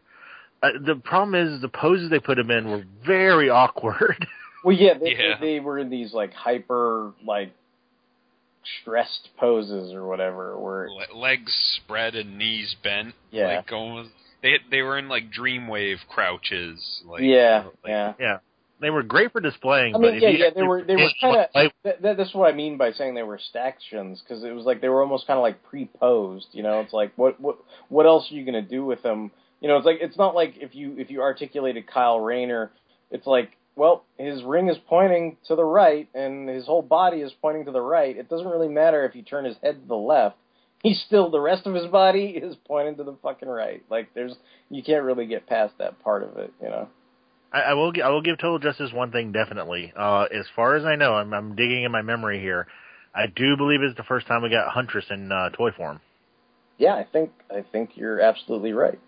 They had, so they had Huntress, and then it's funny when they started calling it, like, JLA, because I think KB started doing a bunch of, like, color repacks and different things like that. Without fractal armor, too. Yeah, and it was just like, they just called it JLA. So it was like, I remember there were things that I totally passed on, like all the hard light versions of the Justice League, which were supposed to be like the Injustice Gang, and I think it was like they made versions of Impulse and Superboy and Rah-bin for, like, Young Justice, and they seem to make a lot more of them. I pretty much think I was into that, like, that first wave where it was like Despero and Darkseid were like the bad guys, and then it was like... Yeah, that was the Despero from Task Force, too, wasn't it? Yeah, so... Yeah, that armor design, yeah. It wasn't a bad line. It was just, I just know a lot of collectors don't like it. I didn't have a problem with it myself. So. I don't think it's anything I would revisit, but I certainly was into it at the time and have fond memories of it. It was like Superpowers. You got a lot of guys you never got before. Yeah. Well, I think at that point in time, like, I don't know if it was around the same time or a little later, but by the time the DC versus Marvel comic came out, I had this weird obsession with trying to replicate the matches from that. So I was excited that, like, in the sense of the Kenner Man of Steel line, I had a Superboy figure to fight, like, my Ben Reilly Spider-Man. Whereas, like the Aquaman figure could go up against my Fantastic Four Namor. So it was like anything I could do to, like, replicate those. I didn't care what era they were from. I was just trying to sort of replicate those matches. So it was like basically Total Justice assisted with that. It's like, I could have Green Lantern fight like a Silver Surfer toy, from Toy Biz or whatever, so. Yeah, and the big thing with Total Justice is after that, I hate to be like keep doing lead-ins, but like you said, all the toy lines kind of mesh together at this point. Yeah, they do. It's like we had JLA or JLU, depending on what it was, but for a long fucking time, it was like Batman the Animated Series figures. You had a lot of the core characters, but it was so hard to get guys like Steel or I don't know, a Shining Knight, or something like that. Friend, I am no mayor at auction. Oh, you mean for like the Mattel stuff when Mattel started doing it instead of Kenner? Yeah, because it's weird because the animated stuff was all in the mid '90s, and then not to jump around too far, but I mean just so people are aware, like then after basically Batman and Robin, like that's kind of when DC Direct came into prominence. So like True. DC Direct was making all these like 6-inch, 7-inch scale figures, and what's interesting is even though now I'm a fairly huge collector in that scale, before that point, I had all these toys in a 4 to 5 inch scale. So to me, it was kind of like, yeah, they look nice and everything, but they're so huge. Like to me at the time, they looked huge. So it wasn't like I bought very many of them. In fact, during that period of my collecting, the only thing I ever bought from DC Direct was an Alan Scott Green Lantern figure. And the only reason why I bought that was because I was going to a Halloween party and I had that Green Lantern shirt that I wore in that Retrovirus video that we did with RoboCop. And I was just going to be Green Lantern, but I needed a ring. And it was like, well, I couldn't find the Hal Jordan figure to get the right ring, but I was like, well, this is close enough. And I grabbed it for like Halloween costume almost. And that's kind of like, I mean, later I to supplement, I guess, my DC Universe Classics collection, I did get a lot more DC Direct type figures. But, I mean, basically, like, you didn't have very much animated stuff until 1999 where you had, like, the Batman Beyond line. And then even, like, 4 years after that, then you started getting all the Justice League stuff, so... There was a time at retail where it was pretty much fucking Batman. And that's all you had. Yeah. I mean, I'm kind of just curious. If you're a Batman fan, but like if you wanted like Superman or you wanted Flash, you were kind of out in the cold. Well, I mean, it seems like pretty standard, like where they went back and forth between Batman and Superman, like they do with the direct-to-video stuff, and then they kind of discovered Justice League was kind of popular, so they tried to make toys of that as well. What I was wondering is, I know Mike's a pretty big Batman Beyond fan. Was that anything that you had any interest in terms of toy lines? I saw, like, the first wave of those I saw, and, like, I don't know, I guess whatever image I had in my head of what they could have been, I don't know, I guess I just saw that they weren't very articulated, and I was like, you know what, I can live without that. No, I can see that, because I remember the first one I bought was like how I described that Mr. Freeze figure, where it was like, oh, this is the closest thing to the Batman Beyond that's on the TV show, but it actually looked nothing like him, So it was like, for a long time, it was remember he had, like, that first one had these really ugly, like, big plastic red wings that were supposed to be, like, his glider wings, but they looked, like, so awful, like, and they, like, huge and unwieldy that it was just like, why even bother? Yeah, the one I had, it wasn't even black. Like, it was like translucent blue or something. And I was like, well, that's at the time, I was like, well, that's the closest thing I can see that looks like also I remember, like, didn't he come in like a 2-pack with, like, Ace, and Ace had, like, battle armor and a missile launcher? Robo-Dog, yeah. Wow, no, yeah. I totally don't even remember that. That must be... Yeah, I'm pretty sure I remember that, but... Yeah, and we can, like, lament the fact that, like, Batman Anime Series had pretty much all the villains. They were just hard to get. But Batman Beyond got screwed on villains. There's, like, 3 or 4 villain figures. Well, I think it was like, I remember having a Blight. And there was a Blight, yeah. And I remember having, like, some kind of Joker gang member, like one of the Jokers. The Jokers. And that basically was what I remembered having. I think by that point, like, because I think somewhere around, basically, when did episode 2 come out? Like, 2001? Batman Beyond? No. Episode 2, like Star Wars. Oh, Star Wars. Oh, that's what we're talking about DC. No, we are, but in my head, that's the only way I can reference like that. Say 2002, I think, is when it came out. Yeah. Yeah, because it's like I think when that movie came out, like not only did it kill Star Wars for me, but like I think that's a good point to designate when I got very laissez-faire and almost completely out of collecting toys. Like, yeah, people may be shocked to know this, but for a very long time, Derek was not collecting jack shit. yeah, no, I mean, I just, you know, not that I hated it. It was just kind of like vicarious, like, oh, that looks cool, but, you know, I got other stuff to do, you know, like kind of thing. Yeah, so you fell out of it. Yeah. I did want to mention one thing about DC Direct real quick before we move on. One of the things that really sucks about DC Direct, besides the fact I know you're not fond of some of the breakage that happens with them, is like even back in the day, like there would be a new like set comes out. Let's say the Teen Titans set with like Cyborg and I think it was like Raven, Nightwing, and maybe Jericho. I don't know. It was like a bunch of like it might have been Deathstroke. I don't know. There was a box set. I think it had Yeah. like a gold Cyborg and a white Raven, a Starfire, and it was Changeling, and they had like an extra animal for him, like where he could turn into like a green monkey, and then I think that was it. Maybe there were 5 figures. I can't remember who the 5th one was, but like it was so weird because you were talking about like the aftermarket when you found out about it. It was like so horrible to go into a comic store and like, you know, because of Toy Fair, and like it's not Toy Fair's fault, but Toy Fair did kind of like just like Wizard used to do, they kind of set the price just based on like their collector data. Yeah. And you go and be like, oh cool, Hawkwoman and Hawkman from like, you know, the Justice League days, like the Super Friends days, you know, they look like the Silver Age versions. $120 fucking for a 2-pack. yeah, see that's kind of that is pretty crazy where prices would get inflated like astronomically. I mean, even now, like I've gone back and bought some DC Direct figures just to supplement my DC Universe Classics stuff because they just never made certain characters. But I try to avoid getting into like I mean, when it gets, I guess there's a cutoff point based on the quality, you know, like where you can. There's certain things I've paid a high price for, but it's usually because it's been like that rare and it's helping me complete an entire line.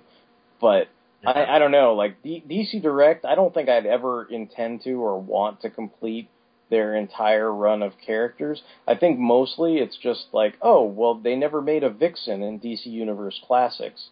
You know, they've never made an Arizzi. Legion of Superhero guys. Yeah. There's like, and I'm like, well, you know, it can't hurt to get these guys because they never made them, you know, and they're not gonna make them because, I mean, I guess this is like spoilers of this history, but like, you know, Mattel, you know, obviously was producing the Justice League Unlimited like we were discussing, and then they got into the 6-inch stuff with the DC superheroes and the DC Universe Classics lines, but you know, as of this recording and as of, you know, the end of 2014 when they released Doomsday on the Matty Collector site, like that line is you know, finished. It's done. Yeah. So I mean, you know, there were points where I saw certain DC Direct and I guess now that, you know, it's called DC Collectibles figures. And I'd be like, oh, should I buy that? And I would not, because I was like, oh, one of these days maybe Mattel will make a version of it. You know, but by this point now you kind of know, like, no, they probably won't. So it's like I might as well get this, you know, Michael Turner looking Vixen that I don't think looks, you know, it's not the greatest fit, but it's like it's better than not having any Vixen, you know, to hang out with my Bawana Beast or whatever, you know. So that's I was we can totally go into DCUC because it is a really great line. But I did want to mention one thing about the JLU line. I was talking about like availability and stuff. Yeah. One of the biggest things that pissed me off about that fucking line is because I know, Derek, you were like a decent fan of the JLU cartoon. You were like, you know, it's all right. Some of it, you know, I can take or leave. I really enjoyed it, and there were some characters I really wanted in that style. But it was always like, hey, you want, like I said, like just say, for example, you wanted Shining Knight, or you wanted, like, you know. Well, wasn't that typical Maddie stuff where like it's like, oh, you really want Shining Knight? Well, guess what? You got to buy like Superman Red and Amanda Waller with Shining Knight in a 3-pack or something. Yeah, well, not even that. It would just be like Superman and Wonder Woman, and like they were like individual figures from like 2 years ago that they're just rehashing. So you get this 3-pack, and you're just like, fucking A, man. I don't want 8 Supermen or like 3 Wonder Woman just to have, you know, Firestorm or something, you know. Yeah. Well, I mean, I remember seeing those, you know, in stores and stuff like that, but it just wasn't my, you know, we've talked about this before, but, you know, the Justice League stuff, is good to a point, but it wasn't. There's a lot of stuff about that I was grumpy about, and it wasn't quite my bag. So, and by that point, I was sort of long out of toys anyway, so it wasn't anything. I occasionally I would see something like and go like you were saying, like, oh, Firestorm, that's neat, like. But other than that, and it's like, but not neat enough to buy like Superman and Wonder Woman colored in like pink tutus or whatever repack they were doing, So.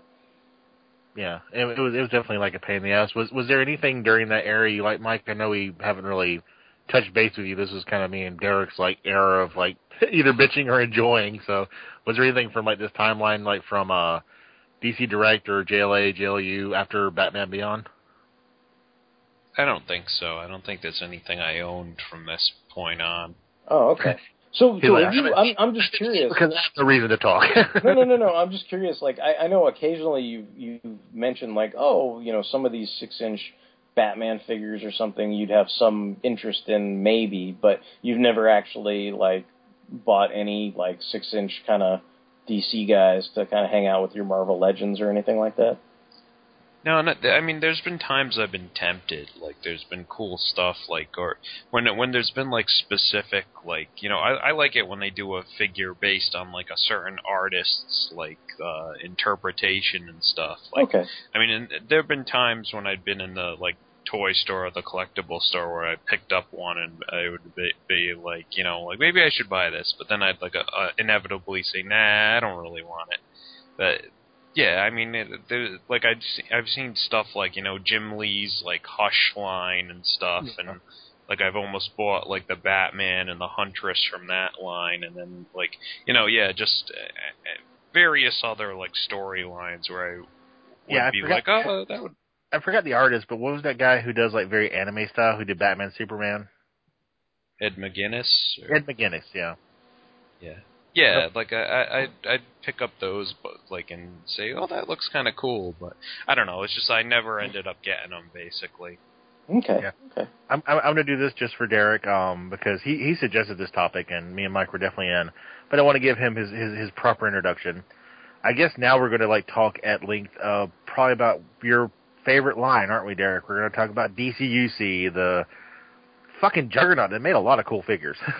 Yeah, I mean that's kind of we don't have to spend forever talking about it, but I that's kind of what got me back into collecting. Like I think we can all blame our buddy Martz on the Batak boards, because I was sort of vicariously living through some of his pictures and posts for a long time, and would kind of look and go, oh, those are kind of cool. Like that Legion box set is pretty sweet looking, Like I would see stuff like that. And I guess at some point, like, I got this crazy notion in my head of, you mean I can make the Legion of Doom? Like, and I was like all like excited about that. And I foolishly went on eBay, and I think I bid on like a DCUC Lex Luthor from the Gotham 5-pack and won that. And then all of a sudden I was like bidding on fucking Solomon Grundy, and it was just like, then after that, I guess it was all over with, because I went down to the local store, and before those were even mailed to me, I grabbed a Firestorm and a Superman from the, DCUC line, and, the rest of that, I mean, is just kind of history. I mean, I just went to town. Where you were balls deep. Yeah. I was just like getting them, every other, week I would have a wave of them shipped to me, because I'd get them on eBay or Big Bad or whatever was, and this is long after most people had gone through their growing pains with the company. I mean, there's lots of stuff I read about people complaining about certain products that weren't delivered to expectation, or certain things that they were mad about, like, say, certain Walmart exclusive waves being a pain in the ass to get. But honestly, like, by the time I started doing this, I think the subscription was in its second year at the Maddie Collector site. So it was like 2012 or 2013. I don't know. It was not very long ago, and for me it was just incredibly easy and a lot cheaper to. I guess when I tried to assemble the Legion of Doom, I realized that if I tried to attack this from that standpoint of trying to get specific figures I wanted, people would overcharge you for them. And so if you just got a bunch of waves or lots on eBay, then all of a sudden it was like I got a bunch of figures for like $10 a piece, because it was a big lot that somebody wanted to get rid of. And then I was like, well, I don't really have any of these, so fuck it. And that's basically what it turned into. And now we're here, it's 2015, and, I pretty much have everything there is to have for DC Universe Classics, with the exception of two really obscure and rare things that I probably won't ever find, so it's like, and and some people might be guessing what those are, but the only two things that I was thinking of is there's apparently some kind of really huge 20-inch tall Anti-Monitor figure that they had at a San Diego Comic-Con. I doubt. Huh?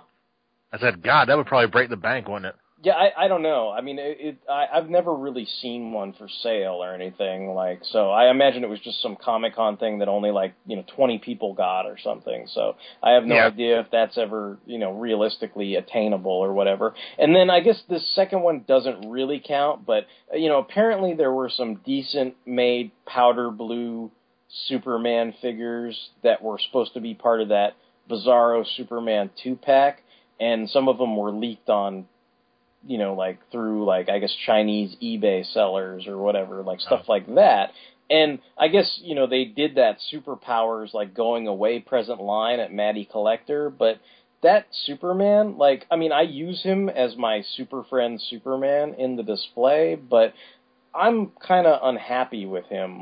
His belt buckle has a gold paint on it, and you know how I feel about fucking gold instead of yellow. I don't know why they did that. And then he doesn't have his yellow S on the back of his cape, and he's supposed to be Superpower Superman. And then the blue is lighter than the darker blue that's used on Superman, but it's not quite that light either. And then the way they did the Superman S, it's you can kind of see the blue through the S, as opposed to most Superman figures where it does not bleed through. So I don't know. Just bad tempo.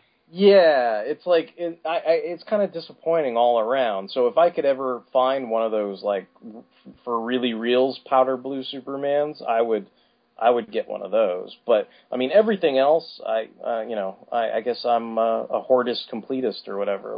The rest of it, I've all got. We could go to town or whatever and talk about some things. I enjoy the line. I like it. I was trying to preface, I did not experience a lot of the hardships that most collectors did with Mattel, because I wasn't actually there for most of that stuff. It was I did subscribe to the tail end of the last subscription, and I do have some funny stories about trying to get San Diego Comic-Con exclusives where the white screen of death came up and I was frantically pushing F5 like a maniac and stupid shit like that.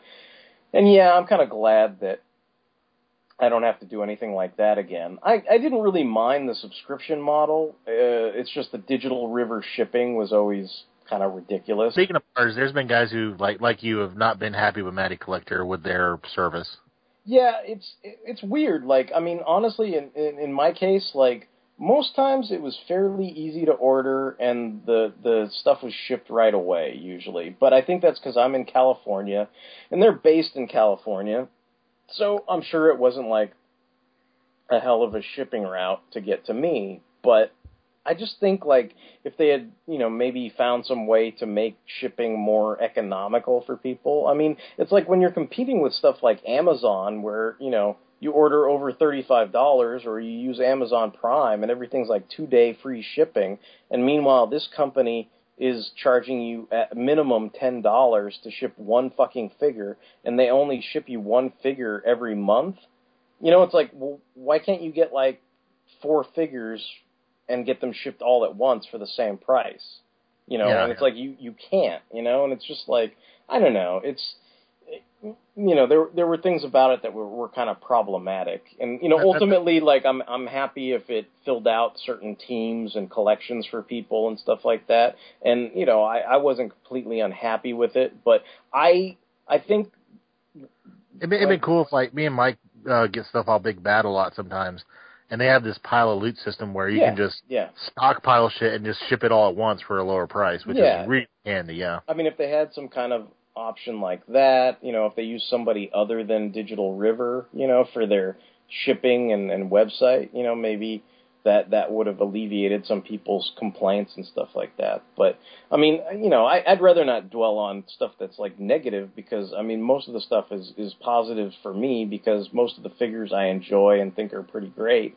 And I'm happy to have, like shelves dedicated to, basically the Super Friends versus the Legion of Doom, or like my little Brave and the Bold shelf with some of my custom figures that I had made where, I just did a head swap on a Detective Batman and a Golden Age Batman, and that's basically like my Brave and the Bold Batman, and then I grabbed him a little energy sword from the Brave and the Bold Batman line, and one of these days I may pick up the figure with the battle axe and give him the battle axe too, but it's like, those are the selling points for that. I had that guy Glassman who makes all those cool customs, he made me that cool, outrageous Aquaman head, for a DC UC body Aquaman, and it's like, it's perfect. Like, I mean, it's a nice little shelf, and, all the figures fit really well on there, and those kind of figures I think are great. I mean, I know you like some of those figures too, Tony, because I know you talk a lot about the Deathstroke figure, which is a really wonderful figure, and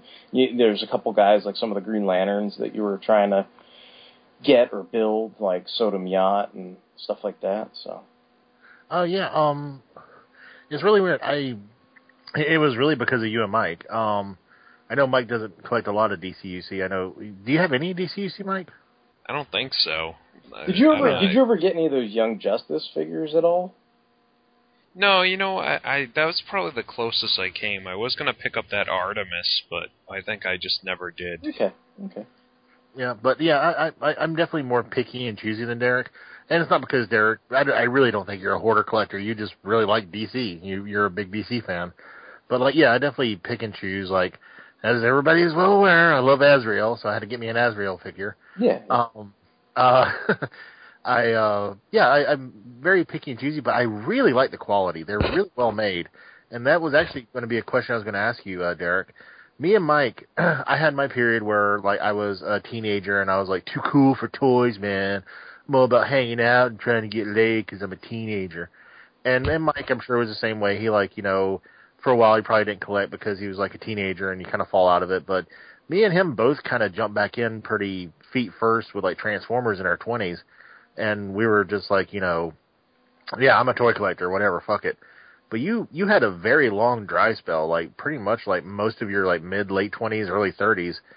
What was it that made DCUC like so like appealing that you were just like, fuck it, I'm in? I guess I don't know. I think it came at a period of my life where I was just looking for some kind of distraction and entertainment and things like that. So there was that aspect to it.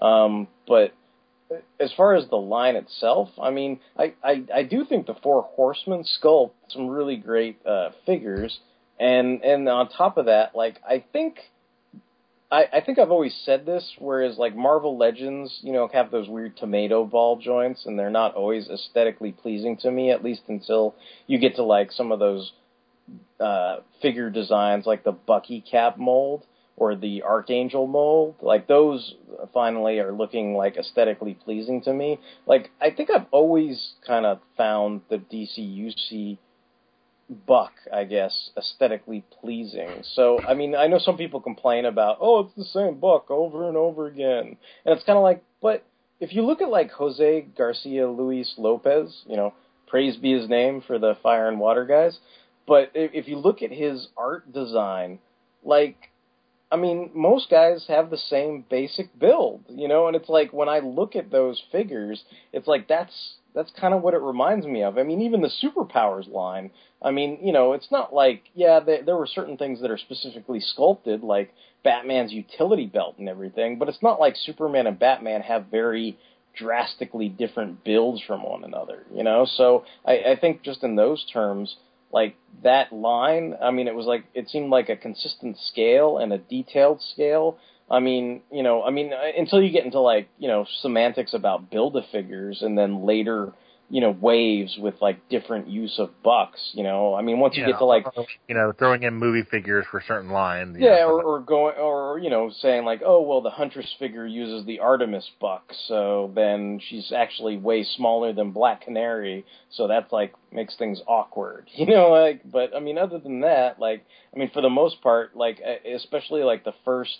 I mean, I think most fans will tell you the first, like, 12 or so waves of that series are just ideal, and I would even go so far to say that even a lot of the later waves are great as well. I mean, there's certain things that I can poke fun at, the Superboy Prime head sculpt, for one, which also carried over to the Matty Collector, Superboy head. Like, that's a pretty off head sculpt, but to me that's like one of those unusual things, as opposed to, it's an exception to the rule. It's not the rule, so. Or the lack of Maxima at all. Yeah. Yeah, I was like, where's Maxima? No, I had a Maxima custom made, so that's taken care of as far as I'm concerned. Yeah, I mean, I think what DCUC did that was really good is, like, when you get Marvel Legends, and there are some really great Marvel Legends figures. This is not a shit on Marvel Legends podcast. Trust us. We most of us have, like, Mike has a lot of Marvel Legends. I have Marvel Legends. Derek has Marvel Legends. But they don't seem to have a consistent style.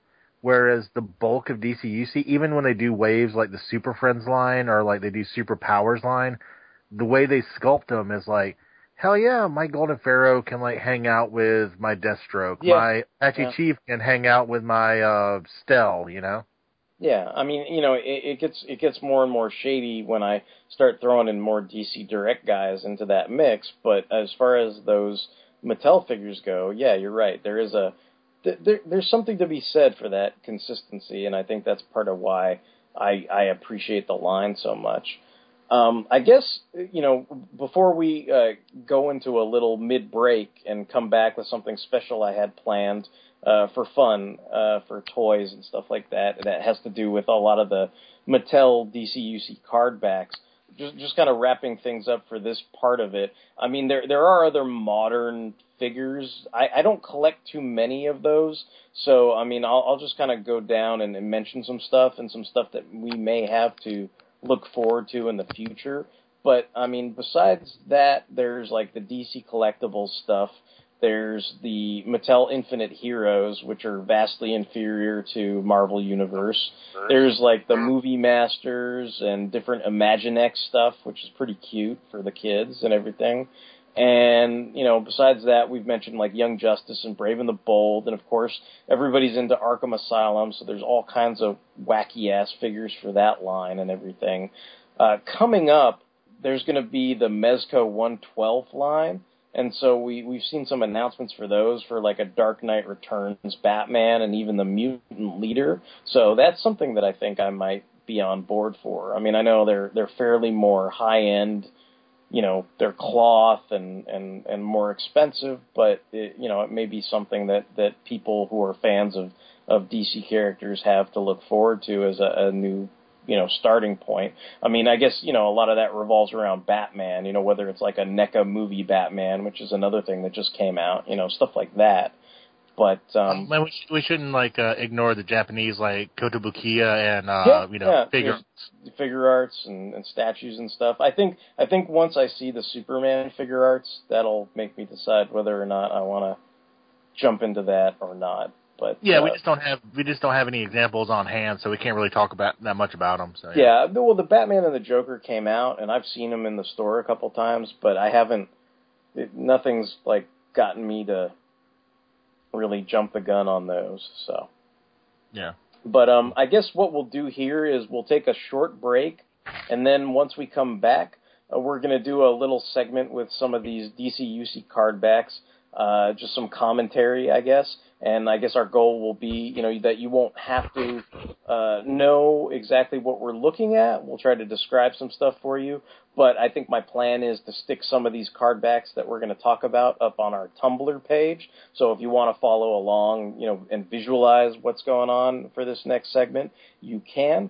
And, so we'll be right back after these interludes, important messages. Desaad, it is I, Darkseid. I command you to listen to the Who's Who podcast. Uncover the powers and weaknesses of the Super Friends so that I may destroy them. Aquaman and Superman, Animal Man and Plastic Man, Firestorm and Nuclear Man, Batman and Hawkman, 2D Man and Hour Man. Who are all these people, man? They're all part of the DC Who's Who. Ultra Boy and Booster Gold, Lightning Lass and Hippolyta, Phantom Stranger, Etrick and Arisia and Woody Winks. Hey. What? What about that one guy? What guy? Mr. Pretzel, Mr. Lipstick, Mr. Mitzelfuzzle? Mr. Mitzi's Pitlick? Yeah, him. He's also part of the DC Who's Who. Who's Who, the definitive podcast of the DC Universe. Available monthly at Aquaman Shrine, Firestorm Fan, and on iTunes and Stitcher as part of the Fire and Water podcast. Hey guys, welcome back from that exciting musical interlude / break. This is Derek WC. We're back doing the second half of the DC Toy Retrospective. This is something that I had planned for a little while, and I thought it'd be fun to do with my fellow fanholes. And basically what's going on here, it kind of gave me an excuse to scan some of these card backs from some of the DC UC Classics toys that I have. And I'm going to preface this just by saying, for the most part, Mattel made some really excellent write-ups. They had some good character backgrounds with accurate first appearances and all that kind of stuff. But this is just going to be sort of poking fun at some of the inconsistencies and some of the moments where I had a Scooby-Doo whoop when I read some of these card backs and everything, and just kind of, things stood out to me. And I'm going to kind of play around with this, but again, like we said, we'll try to describe these the best we can, and also we will throw them up on the Tumblr if you're just like, fuck it, you're not doing a good job, we want to look at these.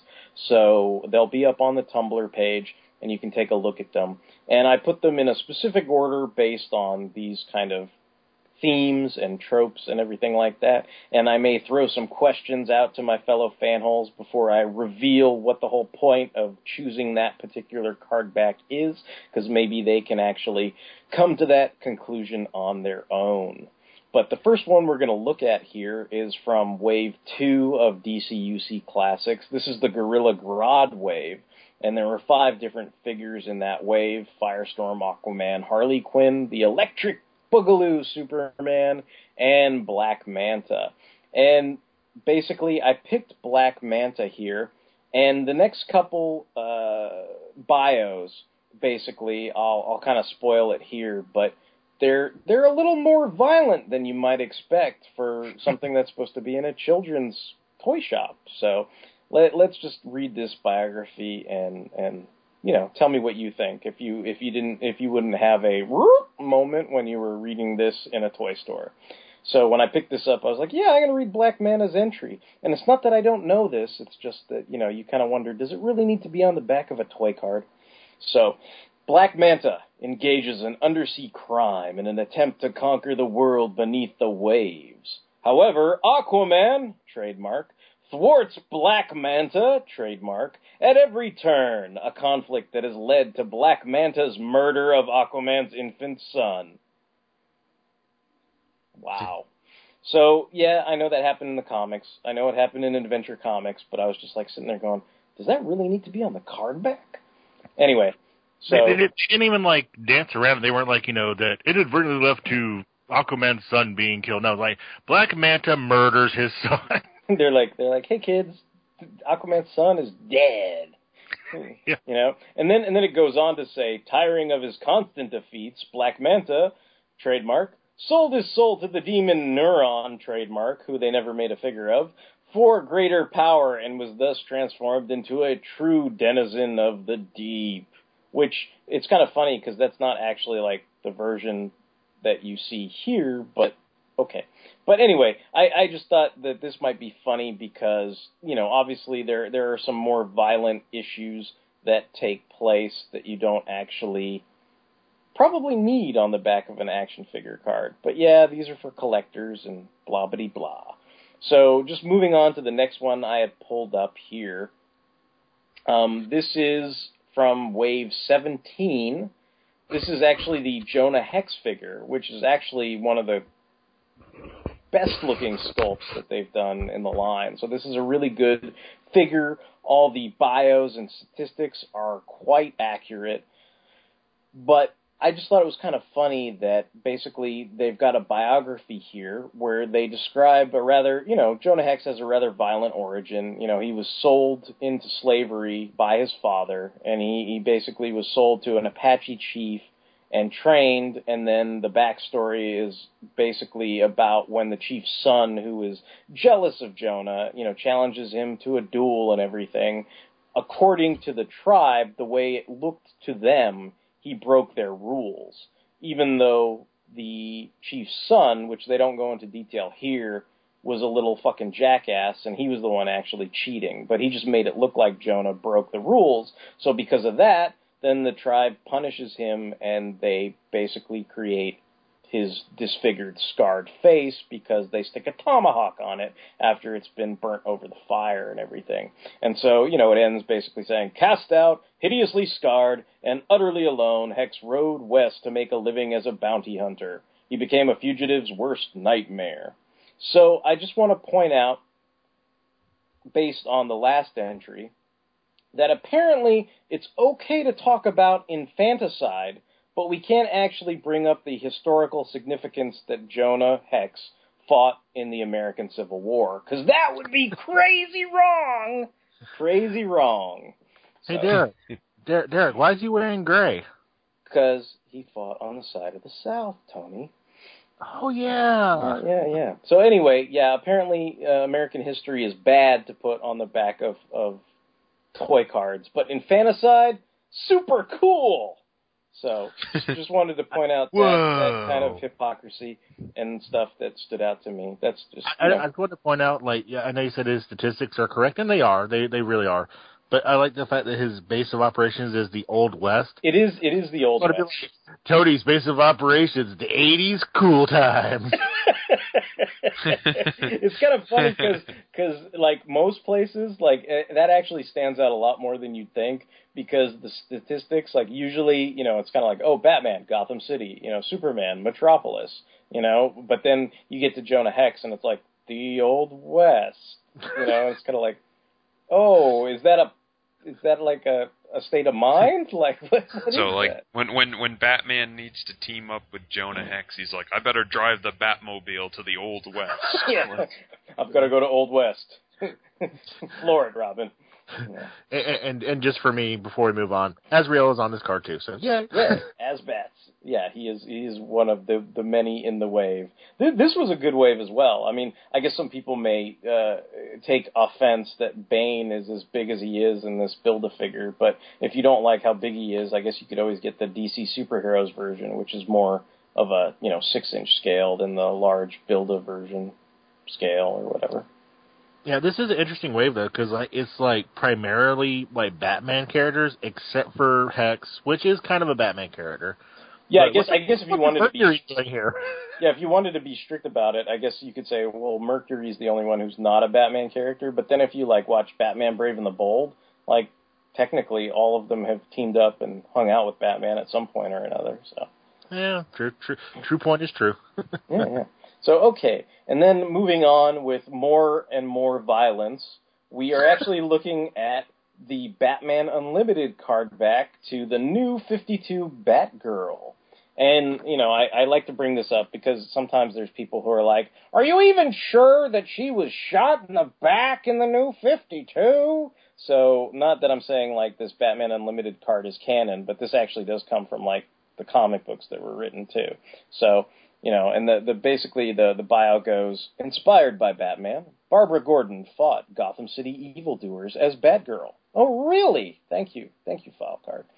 But when the Joker shot her in the face, you notice the Joker's not trademarked on this one, she was confined to a wheelchair indefinitely.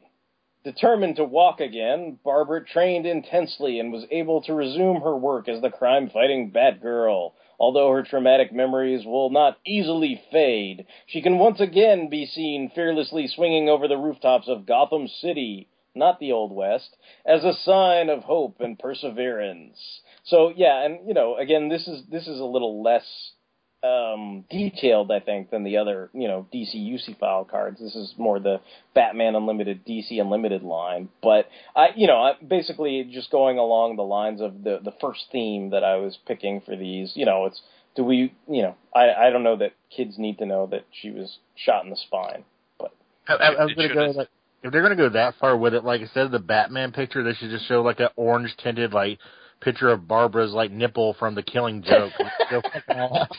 It's like she was confined to a wheelchair and Joker probably diddled her, even though nobody wants to acknowledge it. It's like it should have said, but but Barbara persevered and did a lot of push-ups and cured her spine. just like Christian Bale. Yeah, it's like she was. What was it? Yeah. Was confined to a wheelchair indefinitely, and by indefinitely we mean a definite set amount of time. And by indefinitely we mean she was confined to a wheelchair since 1988, and then in 2011 we decided, fuck it, she's okay. Oh man! All right, so now moving on, we are looking at. I think this is wave 19, I don't know. But anyway, we are looking at the biography of one Oliver Queen, the Green Arrow. This is from the Brightest Day storyline, so at the time it was the most current version of Green Arrow. I'm just going to start by reading the bio. Oliver Queen was an irresponsible thrill seeker until his time on a desert island forced him to master the bow and arrow. Forever changed, he became the masked vigilante Green Arrow. Over time, Queen became disillusioned with quote-unquote justice and secretly hunted down villains, including the man who blew up Star City, Prometheus. Suck it, Linkara, suck it! Queen was banned from Star City. However, the events of the Blackest Night and Brightest Day brought him back, struggling to protect what remained of his hometown. There's nothing wrong with this bio. I just wanted to say suck it, Linkara, so that's why this is here. So, yeah. Also, props, Star City is an actual location. Star City is an actual location. It is not the Old West. It's not like, oh yeah, it's somewhere up there in, You can drive to Star City. You can't drive to the Old West. It's like Northwest America-ish place, something. Yeah. It exists. It's there. Okay, now we're going to get into funny little eras and things that make me go, what? So here we go. We're looking at Cheetah. And then keep in mind, guys, because I'm gonna ask you what you notice about this one rather than reveal it right away. But keep in mind, based on the biography, they're actually talking about two different versions of Cheetah because she was like a swap variant figure. So even though you see the classic Priscilla Rich character, there was also the Barbara Minerva, the more George Perez kind of feral version of Cheetah or whatever. So the biography goes, several individuals have taken the name of Cheetah over the years. The first was a socialite named Priscilla Rich, who resented the fame of the Wonder Woman of the 1940s. Turning a cheetah-skinned rug into a costume, she tangled with the Amazon several times. Decades later, glory-hunting archaeologist Barbara Minerva stumbled across an African tribe in the midst of a bloody ritual. She forced them to make her a part of the ceremony so she could become the vessel for the cheetah spirit, attaining the abilities and feral nature of one of Wonder Woman's greatest and most enduring foes. Now, this is what I'm going to ask. In terms of the statistics, what do you notice about the first appearance, guys? Well, it's in Wonder Woman number 6. And 1943.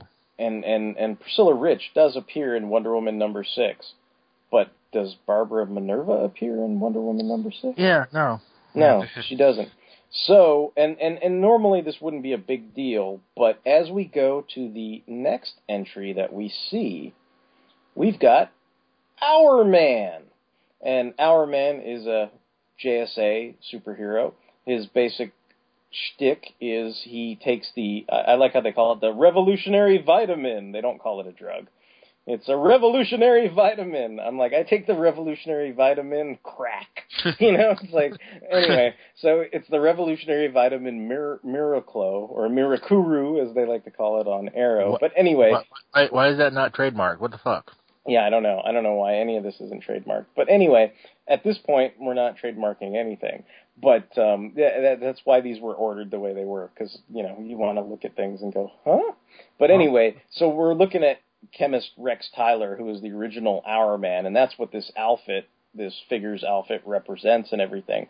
But the reason why I put him in here is not so much that it's a mistake, but just to illustrate, whereas Cheetah only had the original appearance and talked about Barbara Minerva and Priscilla Rich, this entry only talks about Rex Tyler and doesn't talk about his son.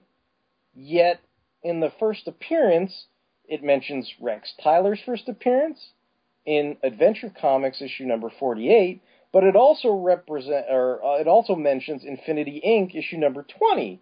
But that's the second Hour Man, who is never talked about in the biography. And he only gives Rex Tyler as his real name, not his son. Right. So anyway. So again, that's stuff that just, if you're an intense, crazy fanboy like me, you're like, wait a minute, why are you doing that? Moving on, we are also introduced to another JSA character. This is Starman, Ted Knight. Ted Knight is the original Starman, and this is how it should be done, because Ted Knight is mentioned. He invented the cosmic rod, which collects stellar energy and allows the bearer to fly and manipulate gravity. Taking the name Starman, he became a member of the Justice Society of America. Though the Mist was his greatest foe, Ted suffered most from his own guilt over helping to create the atomic bomb. See, atomic bombs are cool, Civil War is bad. Keep note of that, kids. Leading to his ultimate retirement, Ted's son, Jack, reluctantly took up the mantle, and the Mist's daughter, going by the same name, became Jack's arch enemy. The reason why this is important is because the original Starman and the Jack Knight Starman were both swap figures in this wave, and this is basically illustrating how it should be done. They talk about Ted Knight, they talk about Jack Knight, and they list both their first appearances as Adventure Comics issue 61 from 1941, which is Ted Knight's first appearance, and then 0 Hour issue number 1 from 1994, which is Jack Knight's first appearance. So that's basically why I wanted to put that there. Now, as well as both their real names, and also the fact that Jack knows jujitsu or ninjutsu. Sorry. So it's pretty accurate, and this is the way you do it. I'm giving a thumbs up, even though nobody can see it on this podcast. So now here comes the test, guys. If you've been taking notes and everything, this is the quiz question for all the money. Move to the next entry. This is for our buddy Golden Pharaoh. Now, quick, look at the first appearance. Some guy we don't talk anything about. What do you notice about the first appearance, Mike? Adventure Comics? Now, what was the first appearance in the last thing we looked at with Starman? Is that the same one? It is. It's exactly the same. Because somebody was going crazy with the copy-paste button. Because Golden Pharaoh does not appear in Adventure Comics issue 61, nor does he appear in 0 Hour issue 1. This is a flat-out mistake. If you look at the biography, it actually covers that he was created by a bolt that emanated from a laboratory on New Genesis. That's actually referring to Superpowers Volume 3, issue number 1. Which he's an 80s character. Yeah, which technically probably should be what's listed as the first appearance, I guess. But oddly enough, if you go to this next entry, it's Cyclotron. And Cyclotron also first appeared in that Superpowers volume, and it looks like, unfortunately, they did not use the copy-paste button from Cyclotron's entry, because if they had, it would have been accurate for Golden Pharaoh. But since they didn't, and they used it from Starman, it was totally wrong. So, just illustrating that to point it out and stuff that I think is funny. I like Cyclotron. I don't care what all these haters say where they're like, he's not a real character. And of course you know why I like them, because Cyclotron's bio is that Superman programmed him. So he's got to be cool because Superman made him. He's basically like a Superman robot with like a slightly different outfit, you know. So that's how I always thought of him. So he's like, you know, one of those Superman robots at the fortress, but he gets to wear like different clothes and stuff. So yeah, it's like Superman woke up one day. He's like, "I'm from Krypton. I can make an outfit that looks like that." Did he first appear in like the Galactic Guardians or No. That was basically Golden Pharaoh and Cyclotron were made for the toy line only. So they never appeared on the cartoon, but they did appear in this third volume of the Superpowers comic book. Yeah, because I had never heard of either of them. Yeah, so yeah, they didn't even show up in Legends, which is what the whole Superpowers thing was based on. Like most people complain that those two guys are wastes of slots, quote unquote. You know, because basically, I guess that's some of the contention towards Mattel, where they were trying to complete, you know, a modern version of the Superpowers toy line. But, you know, to me, I'm like, well, at least that's a goal. You know, at least they had some kind of goal in what they were trying to produce, you know. And I you know, obviously I have a fondness for Superpowers, so I don't have much of a problem with it. But I guess to some people, they're like, oh, that should have gone to Zoriel, or that should have gone to Aztec, or, you know, like whoever they really wanted to be made. But, you know, I guess I can't really, you know, argue that, you know, or defend that or whatever. It's like, to me, I'm like, I don't have any problem with these guys being made. I just thought it was funny to point out some of the inconsistencies in their statistics and everything like that. Yeah. And then just moving on to the next entry, this is also interesting, too, because this is one of the only cases, this is for Samurai, and again, his biography... I already know you're going to go with this, but I won't let you say it. Oh, no. Go ahead, Tony. Like, since you know, where do you think I'm going with this? I'm going to go say they fleshed him out more because they never mentioned New Gods or New Genesis with Samurai.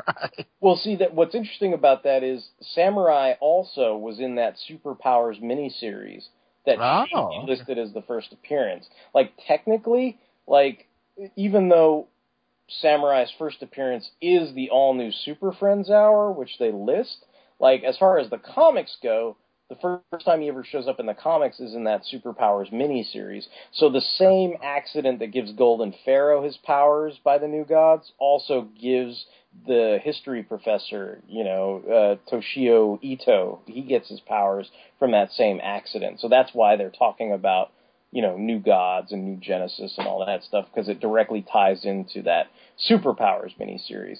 But in this case, they didn't put Superpowers, they put the all-new Super Friends Hour. And I think there's a couple more entries, like maybe I think El Dorado might have an entry, except for it's like a later series of the Super Friends. But there's not too many characters that have TV shows listed as their first appearances in this toy line, but he's one of the few.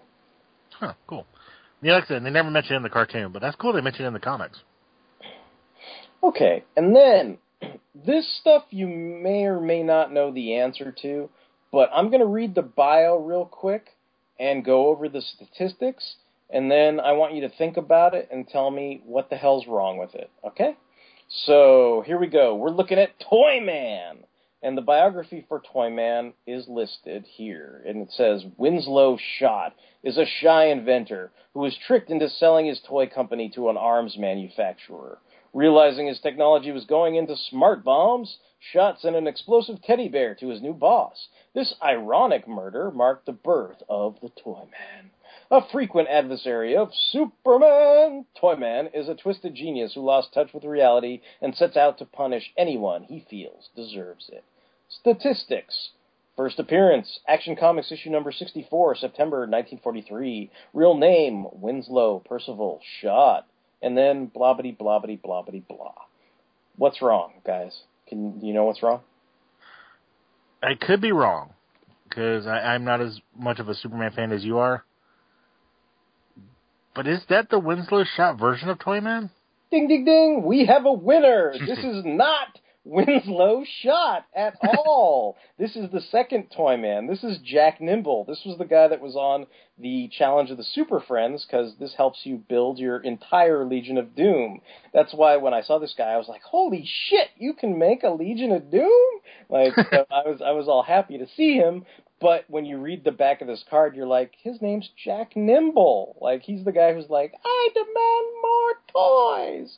So, yeah, his first appearance is wrong, and his name is wrong, and his backstory is totally wrong. So, yeah. That gave it away, because I was like, Toyman does not have this dark of a origin for this version. Well, it's weird. Like, he appears, and then I think he brings the original Toyman out of retirement. So, because he's got like a pretender to the throne, kind of like, I mean, basically he's the kind of like the prankster he's the Jason Masondale of Toyman, kind of thing. So, Yeah. So, but yeah, I just wanted to point that out. And kudos for me for actually remembering that. Yeah. Kudos, dude. I'm glad. I'm glad you're. Yeah, I wouldn't have gotten that. Cool. All right. So then, moving on. This I just thought was kind of funny. It's basically the Sinestro Corps Batman, which, if anybody's a waste of a fucking slot, it's the Sinestro Corps Batman. Okay, guys? I don't care if Batman sells. He's a waste of a fucking slot. Even Batman's angry about it. Yeah, he's like, God damn it, I'm a waste of a slot. I was in, like, a panel of fucking Green Lantern. I could have been Zoriel. He's like, I should have been Aztec, god damn it. Like, where fucking crabface Kyle Rayner should have been here. Like, basically, there's all these guys that could have been in this slot that weren't, but they needed a Batman to anchor the line, so they picked a Batman that was on camera or on comic page for, like, one frickin' panel. But anyway, I also think it's kind of amusing that they just basically copy and pasted an old school Batman biography and statistics, but you cannot read it because it's got the little Sinestro Corps sigil like burnt into the text. That biography's scary. What would you do? Like, I know none of us have kids, but what would you do if your kid was like, Daddy, like what does that mean? Like, you're like, I don't know, son. They're really afraid of reading, so the Sinestro Corps put their sigil all on top of the text. I just want to like get pulled over one day and like have the cop come to my car and be like, all right, sir, let me see your license and identification. And then when he walks back to his cop car, he comes back. Sir, we pulled up your file. There's a giant glowing yellow lantern symbol over it, so I don't know what you've done. Sinestro's right. Fear is more effective than willpower. So you ditched green and went yellow, the color of cowardice. You even exist, sir. I'm like, I shouldn't be in this wave. I'm a total waste of a slot. Golden Pharaoh is better slot than I am. Gem, son of Saturn. Slot. Speaking of that, I did want to bring up, like, what's funny is, like, that action figure caused me to read the entire Gem Son of Saturn miniseries, because I'd never read it before, and I always get bent out of shape when somebody's like, I got this cool new toy! And you're like, do you know where it comes from? No! And I'm always like, I kind of hate that, so I was like, you know what, I would not be true to myself if I don't at least, like, do some due diligence, and like, because I bought that whole wave, like, I think, off either Big Bad or eBay or something like that. And so I was just like, oh, okay, well, you know what? I should sit down and read it. And it wasn't a good comic or anything, but I'm glad I know who Gem is. So yeah, that's my biggest downfall as a comic book reader, is at a point in my life as a reader, I got way too much into Marvel Universe handbooks and DC Who's Who. So I know a ton of characters of issues I've never read, but I know who they are because of their biographies and shit. Yeah, because you read all the, like, history and stuff on them. Yeah. Okay, so, and this is not, this last set of guys they're not so much mistakes, it's just, I kind of question why they picked what they picked for first appearances. And this is from the infamous, I guess, Walmart wave, one of the first Walmart waves. I think this is wave 4 or wave 5, I forget. Basically, it's the Walmart wave that has a Mazo Atom, the Riddler, the Eradicator, Black Lightning, and the Build-A-Figure is Metallo.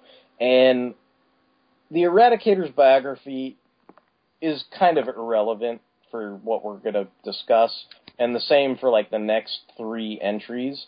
But basically we've got the Eradicator, and then the next entry will have Cyborg, Superman, and Mongol in a 2-pack, and then the next entry after that is going to have Shit-Stained Batman and Clayface in a 2-pack. So basically this is all dealing with first appearances. Now, I'm not sure if you guys are super familiar with this or not, but Tony may be. Tony, why don't you read to us what it says the first appearance of Eradicator is? First appearance is Action Comics Annual number 2, 1989. Real name, Dr. David Connor. Occupation, Kryptonian Artifact. Base of operations, Fortress of Solitude. Special abilities, Flight, Super Strength, Heat Vision, and Invulnerable. Wow, that's weird. I thought he was the Krypton man who was like from Krypton. Well, basically, like, it's kind of weird because what they're doing is David Connor was a character they made so that he actually had a secret identity in the Outsiders, and it was actually like a human host that he, I don't know, was inhabiting or whatever. It was kind of a weird thing, but that didn't come until way later. First appearance as David Connor was not 1989. It wasn't 1989. It was sometime in the 90s when they had that Outsiders ongoing title. Also, like, the physical form of the Eradicator looking like Superman didn't come until the reign of the Supermen, which also wasn't until like 92, 93 or whatever. So yeah, his original form was like the energy version with like the kind of ceremonial Krypton like whipped cream puffy sleeves and like a black face. Well, that actually was a way later form, believe it or not. But his original form was a Kryptonian artifact. Like, he looked like Superman's spaceship designed by John Byrne if it was like a little urn or something. Like a little tiny sort of trophy or whatever. And the cleric gives him the Eradicator. Like, so it was a thing, you know? Like, so it's like he doesn't, I don't know, it's kind of weird. Like, it's not a mistake, but it's weird because Action Comics Annual 2 is where the artifact appeared. It kind of be like, I guess, if the Cosmic Cube turned into, like, a guy named Steve, you know? And it's like, oh, well, the Cosmic Cube first appeared in, you know, Tales of Suspense, you know, 67 or whatever, where the Red Skull was holding it. Or the first appearance of Cubex was where he came from, but they listed Cosmic Cube's first appearance. Yeah. So that's kind of where I'm going with that. And then if we look at the next 2-pack, we're seeing Cyborg, Superman, and Mongol. And again, this is kind of weird. Like, for the Cyborg Superman, they've got his real name as Hank Henshaw, which is true. His occupation is mass murderer. I don't know how you get that job, but you can walk in and like, yeah, I've murdered before. I'll murder again. Oh, you're hired as a mass murderer.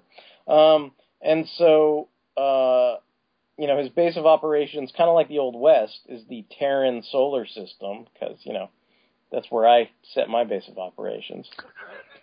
His first appearance, which is what we're kind of nitpicking here for this last batch of card backs, is The Adventures of Superman, issue 466. Now, this is kind of accurate because this issue features Superman fighting sort of an ersatz Fantastic Four type group, basically, and basically the Reed Richards of that group, you know, turns into like this weird metallic energy douchebag form or whatever. And by the end of it, the rest of the Fantastic Four all go nuts and die or whatever happens. And you'd think that Reed Richards, like, you know, puffs away into the, like, you know, silicon of the universe or whatever, never to be seen again. But when they do the Reign of the Supermen story, and Cyborg Superman actually comes back, which would be like, I don't know, Superman issue 76 or something, I don't know, maybe 78, I don't know, a couple issues after the funeral, which is maybe technically what they should have used for his first appearance, looking the way he does in this toy line. That's when he technically would have looked like that for the first time and appeared as the cyborg Superman, not Hank Henshaw. Yeah, 'cause I hate to say it, because Hank Henshaw was kind of a throwaway character until this point. Yeah, like, nobody cared about him. And then as you went through the storyline, it was like, who is the cyborg Superman? Is it the real Superman brought back from the dead? It's like, no, it's this douchebag Hank Henshaw. And so then so technically it's like, technically the first appearance is right, and technically, again, like the Eradicator, maybe they should have picked something a little later. Mongol's first appearance, his real name is Mongol, because he's Mongol. His occupation is despotic conqueror. Again, that must be the good same job. place. That must be the same place that you get the mass murderer job. Looks great on a resume. Yeah, you're like, oh, you were a despotic conqueror. Come right in. I just like Galactus, like filling an application. Occupation, world devourer. World devourer. You're not going to devour our world, are you, Mr. Galactus? No. That's in my past. I just want to be a good sales associate. Depends on if I get hungry. So everybody's got to take a lunch break. Yeah, that's true. That is true, Mr. Galactus. So his base of operations is Warworld. Now, they're listing his first appearance as Adventures of Superman 454. And then it says April 1980. I don't think that's right, is it? So, that can't be right. One, Adventures of Superman wasn't being done in 1980. The second thing is that I think it was a comic called Action Comics. No, see, this is what's confusing is technically Mongol's first appearance pre-Crisis is DC Comics Presents. So I think what happened was they meant to put the issue of DC Comics Presents. I think it's like issue number 36. I don't know. It's in the 30s. And so I think what they meant to do was put that issue of DC Comics Presents, but instead they put a post-Crisis issue where Mongol appears, I guess technically that Adventures of Superman is probably his first appearance post-Crisis. But yeah, it looks like they not only got it confused, but they merged the wrong date with the post-Crisis appearance or something. So. Yeah, they kind of whiffed it. So again, that's a definite mistake and kind of conflagration of factoids that is not accurate. Okay, and then of course another guy who's not a waste of a slot at all, Shit-Stain Batman, because you need a Shit-Stain Batman. I mean, hey, Derek, every collection. My Batman with the slight tear on his chest from the Asbats 2-pack is awesome. You need tear on his chest Batman and poop on his fucking costume Batman. 'Cause, come on, who doesn't need poop on his costume Batman? He's essential to any DC Comics collection. So all I really wanted to say was not too much about Batman. I like harping on Shit-Stain Batman, but I just wanted to focus the last one, and this is kind of similar to the whole deal with Cheetah and kind of similar to the whole deal with Cyborg Superman and these guys. I'll try and just read the biography, and then maybe you guys can tell me what might be wrong with it, or at least a little off. Let's see if I can fucking read it. Jesus Christ! Initially, tiny. It is very tiny print. Initially an actor in horror films, Basil Carlo went mad when he learned a classic film of his was to be remade. He donned the mask of the film's villain, Clayface, and killed several of the remake's cast and crew. Hey, he's a man after my own heart. He hates the remake so much, he goes and murders the remake cast. Way to go, Basil. Later, Carlo joined a collection of villains who used the name Clayface. Before the gang was defeated, Carlo injected himself with the essences of several of his allies, becoming a superhuman with the abilities to change shape, melt others into protoplasm, and mimic the powers of heroes and villains.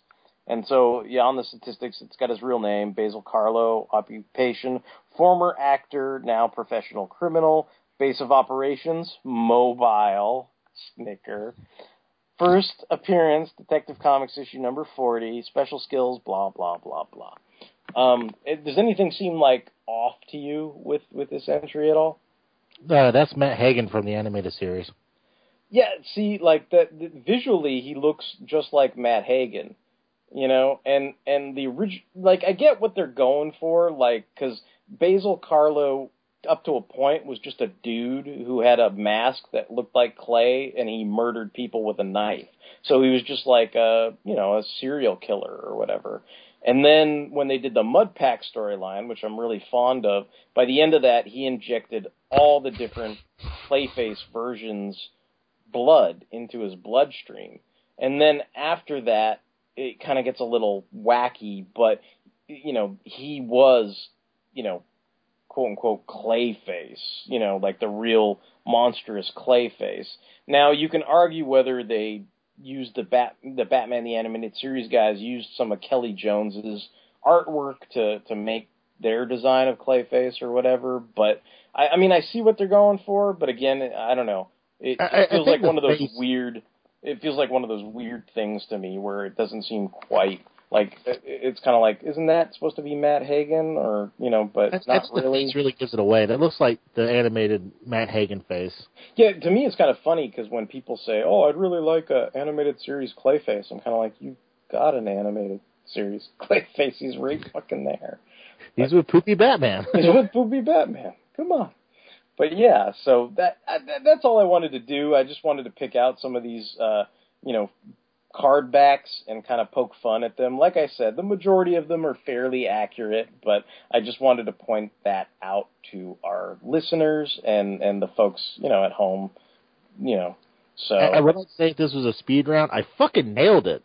Yeah, you did great. So, you know, I mean, you know, so it's just, you know, it's something like, you know, that you, as a DC fan, you know, you look at and kind of go, wait a minute, you know. Yeah. So, all right. I will give him credit though. At least it's not like Marvel Legends, where it's just like the Beast is a blue cat. He's blue and a cat. A childhood is a terrible thing to lose, Miss Lane, but I'm getting mine back with a vengeance. So, yeah, I mean, that pretty much wraps up our coverage of our DC toy retrospective.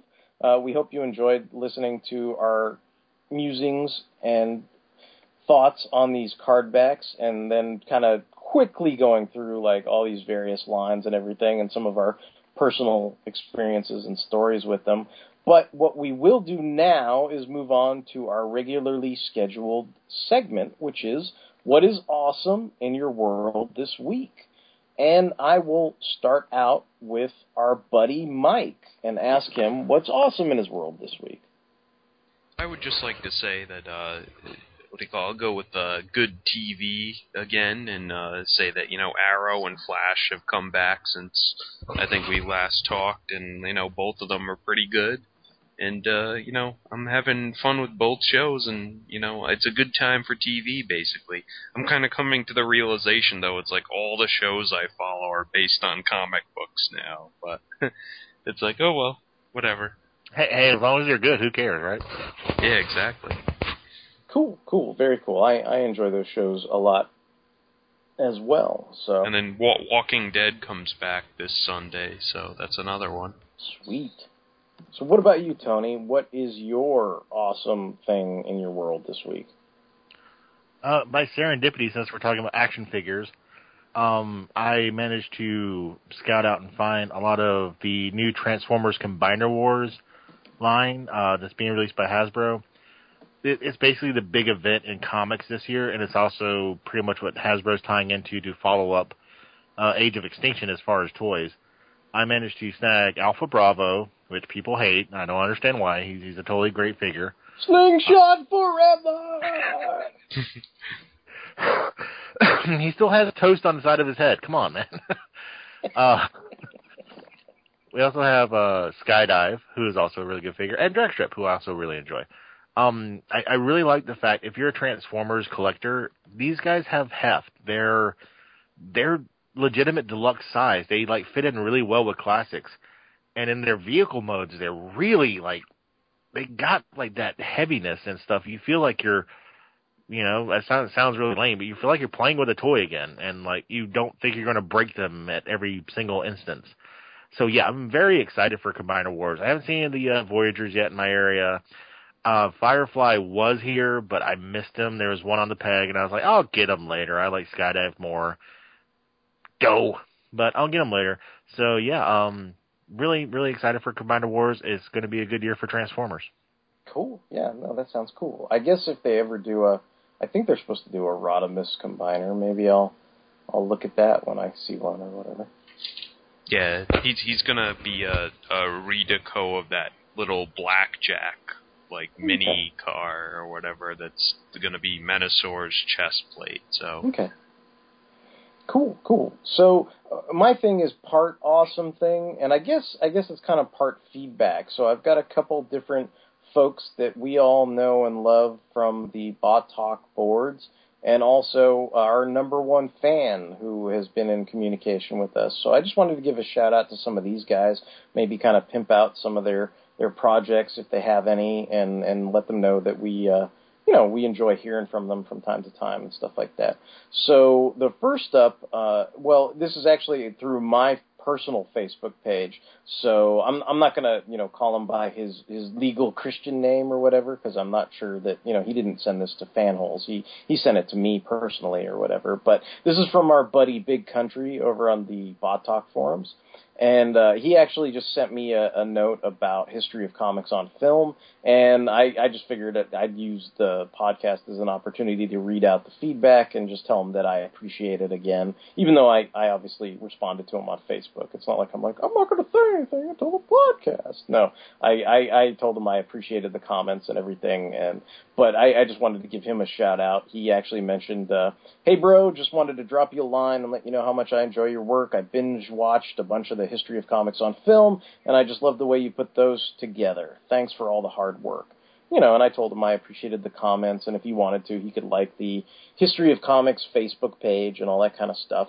I think my big goal for this year, as of this recording, is to at least do one of them by the end of every month. So that's kind of what I'm shooting for, and hopefully I'll actually be long out of the 70s by the time the year is over. That's my big goal. So if you're hearing this now and it's sometime in the middle of the year, hopefully there's some new stuff there for you to watch and everything.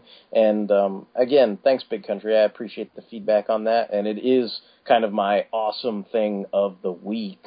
I'll give you a big up too. You just did Captain America with Red Brown. Definitely go check it out, guys. It's a really good episode. Cool. Thanks. The other bot talker that I wanted to give a shout out to, and I've added his YouTube page onto the Fanholes blog spot, so if you want to check it out, you can go to our cool sites, or if you happen to go to the History of Comics on Film, I also have a cool sites section there, so I've added Kaiju no Kami, which is our buddy Martz's video series chronologically dealing with all the films in the Godzilla series. And he's doing little video reviews, and he's, just getting started and everything. And, he's kind of going through some growing pains and stuff like that. But like I've been telling most people, I think that show has a lot of promise, and he's just getting better and better. He released a third video on King Kong vs. Godzilla at the time we're recording this. And he switched up some of his editing software from Windows Movie Maker to Sony Vegas, and it really shows. And I just think, by the time you guys hear this, he'll probably have a bunch of other great videos for you to check out. So if you've never heard of it and you haven't seen it and you like Godzilla and big giant monsters, I think you should all check that out as well. And then last, for our, sort of shout out / awesome things of the week, we also got a nod from our biggest fan, or who I like to call our biggest fan, Tom Spielman, had gotten in contact with me on Facebook.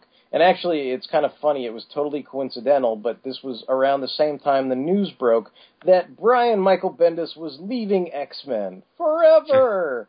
So, of course, we had been discussing that on the Bot Talk forums, but what was interesting was he tagged me in a Facebook post and asked me, he was basically like, I'd love to hear your thoughts on this, Derek, because he says, this news reminds me how much I love Bendis as a writer, and Ultimate Spider-Man is one of my favorite comics and made me fall in love with comics. This man has written everybody at Marvel. At this point, I wonder what he'll do next.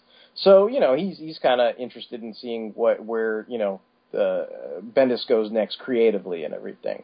And then again, I think Tom, man, has really blown up. I mean, I had meant to do this a long time ago, but since we're talking about it, I kind of wrote all this stuff down so I could say it out on the podcast. But he's got a great blog. I know we've mentioned it before on this show, but he's got a great blog called Tomtificate, where he blogs about all kinds of cool, nerdy, geek stuff, whether it's TV shows or films or comics or video games or whatever. And he's also a regular writer now for a website called Another Castle. So I guess a lot of times some of his Tomtificate stuff ends up being repostings of stuff that he's worked on at that website, Another Castle. And then on top of that, this last year, 2014, he was invited to San Diego Comic-Con to speak at the Comics Art Conference, and he actually gave a presentation on Karl Barks. So, I mean, he's been doing a lot of great stuff. So, if you like anything that we do, or you like any kind of, cool entertainment in the sort of comic and fantasy, science fiction, all that stuff that we like to talk about, you may definitely enjoy a lot of Tom's blogs and his thoughts on things as well. Maybe you're tired of us bashing on Bendis and you want to hear somebody else's take on it. He's read quite a few Bendis things and kind of has his own opinion and takes on things. So I think you should check that out, because he's doing a lot of good work for everybody. So yeah, those are kind of my awesome things of the week.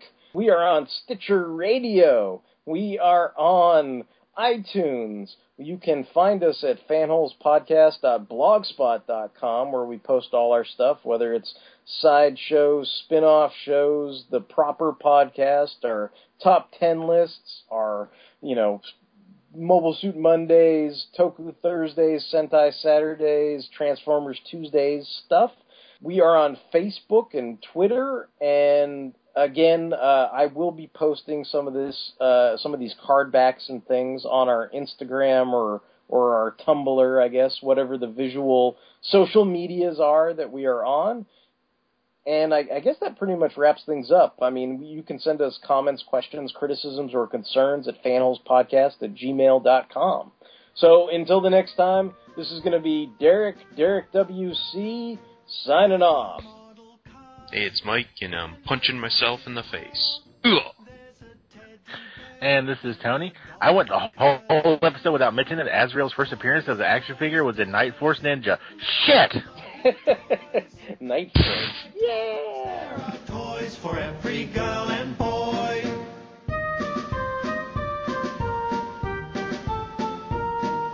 There are jigsaw puzzles and computer games. Lots of railway tracks, carriages and trains. Toys, toys, toys. Lots of lovely toys. In my toy box there are toys for every girl and boy. That's the only Night, whatever it is, Night Ninja Force, whatever. That was the only one I bought, because I was like, I need an Azrael figure so he can fight. Who did he fight in Marvel versus DC? I forget. He fought somebody. It was probably like... No, mine was fucking probably Captain Ultra or Howard the Duck. No, it was, I don't know, it was somebody. Oh, yeah, there was that one big montage. Yeah. He cool, yeah. Or maybe he was on the trading card. Yeah, I think he was on the trading card fighting somebody, and I was like, I need to get Azrael. So. Was it Night Thrasher? I don't know, it might have been. I don't know. That might make sense, yeah. Yeah. I guess I could I look it up, but yeah. I just typed in Azrael Marvel versus DC. Sabretooth? Oh, yeah, he was fighting Sabretooth. Fuck? Okay. Yeah. That's Oh, weird. well, he got killed. But see, no, I thought, like, I was like, I think I had whoever he was fighting, because it's like I probably had... Wolverine and Batman, Azrael, and Sabretooth. There you go. Yeah. Yeah, I guess so, yeah. That kind of makes sense. Kind of like, you know... The two lessers. Twisted versions of well, I remember it was like Joker versus Green Goblin, but it was like Phil Urich Green Goblin. So I was like, sorry, Phil, like you're not out of your league there. Like, he got pooned. By the way, Fanholes, look forward to a 3-hour podcast done just by me talking about Azrael later on in the year. That'd be funny if it was like in the other 3 hours, or Mike talking about Phil Urich. And then the background for the whole 6 hours is just me fapping over Maxima, you know. So that's what the Grant Morrison noise is. Be sure to tune into our Fanholes live stream, Fapathon 2015.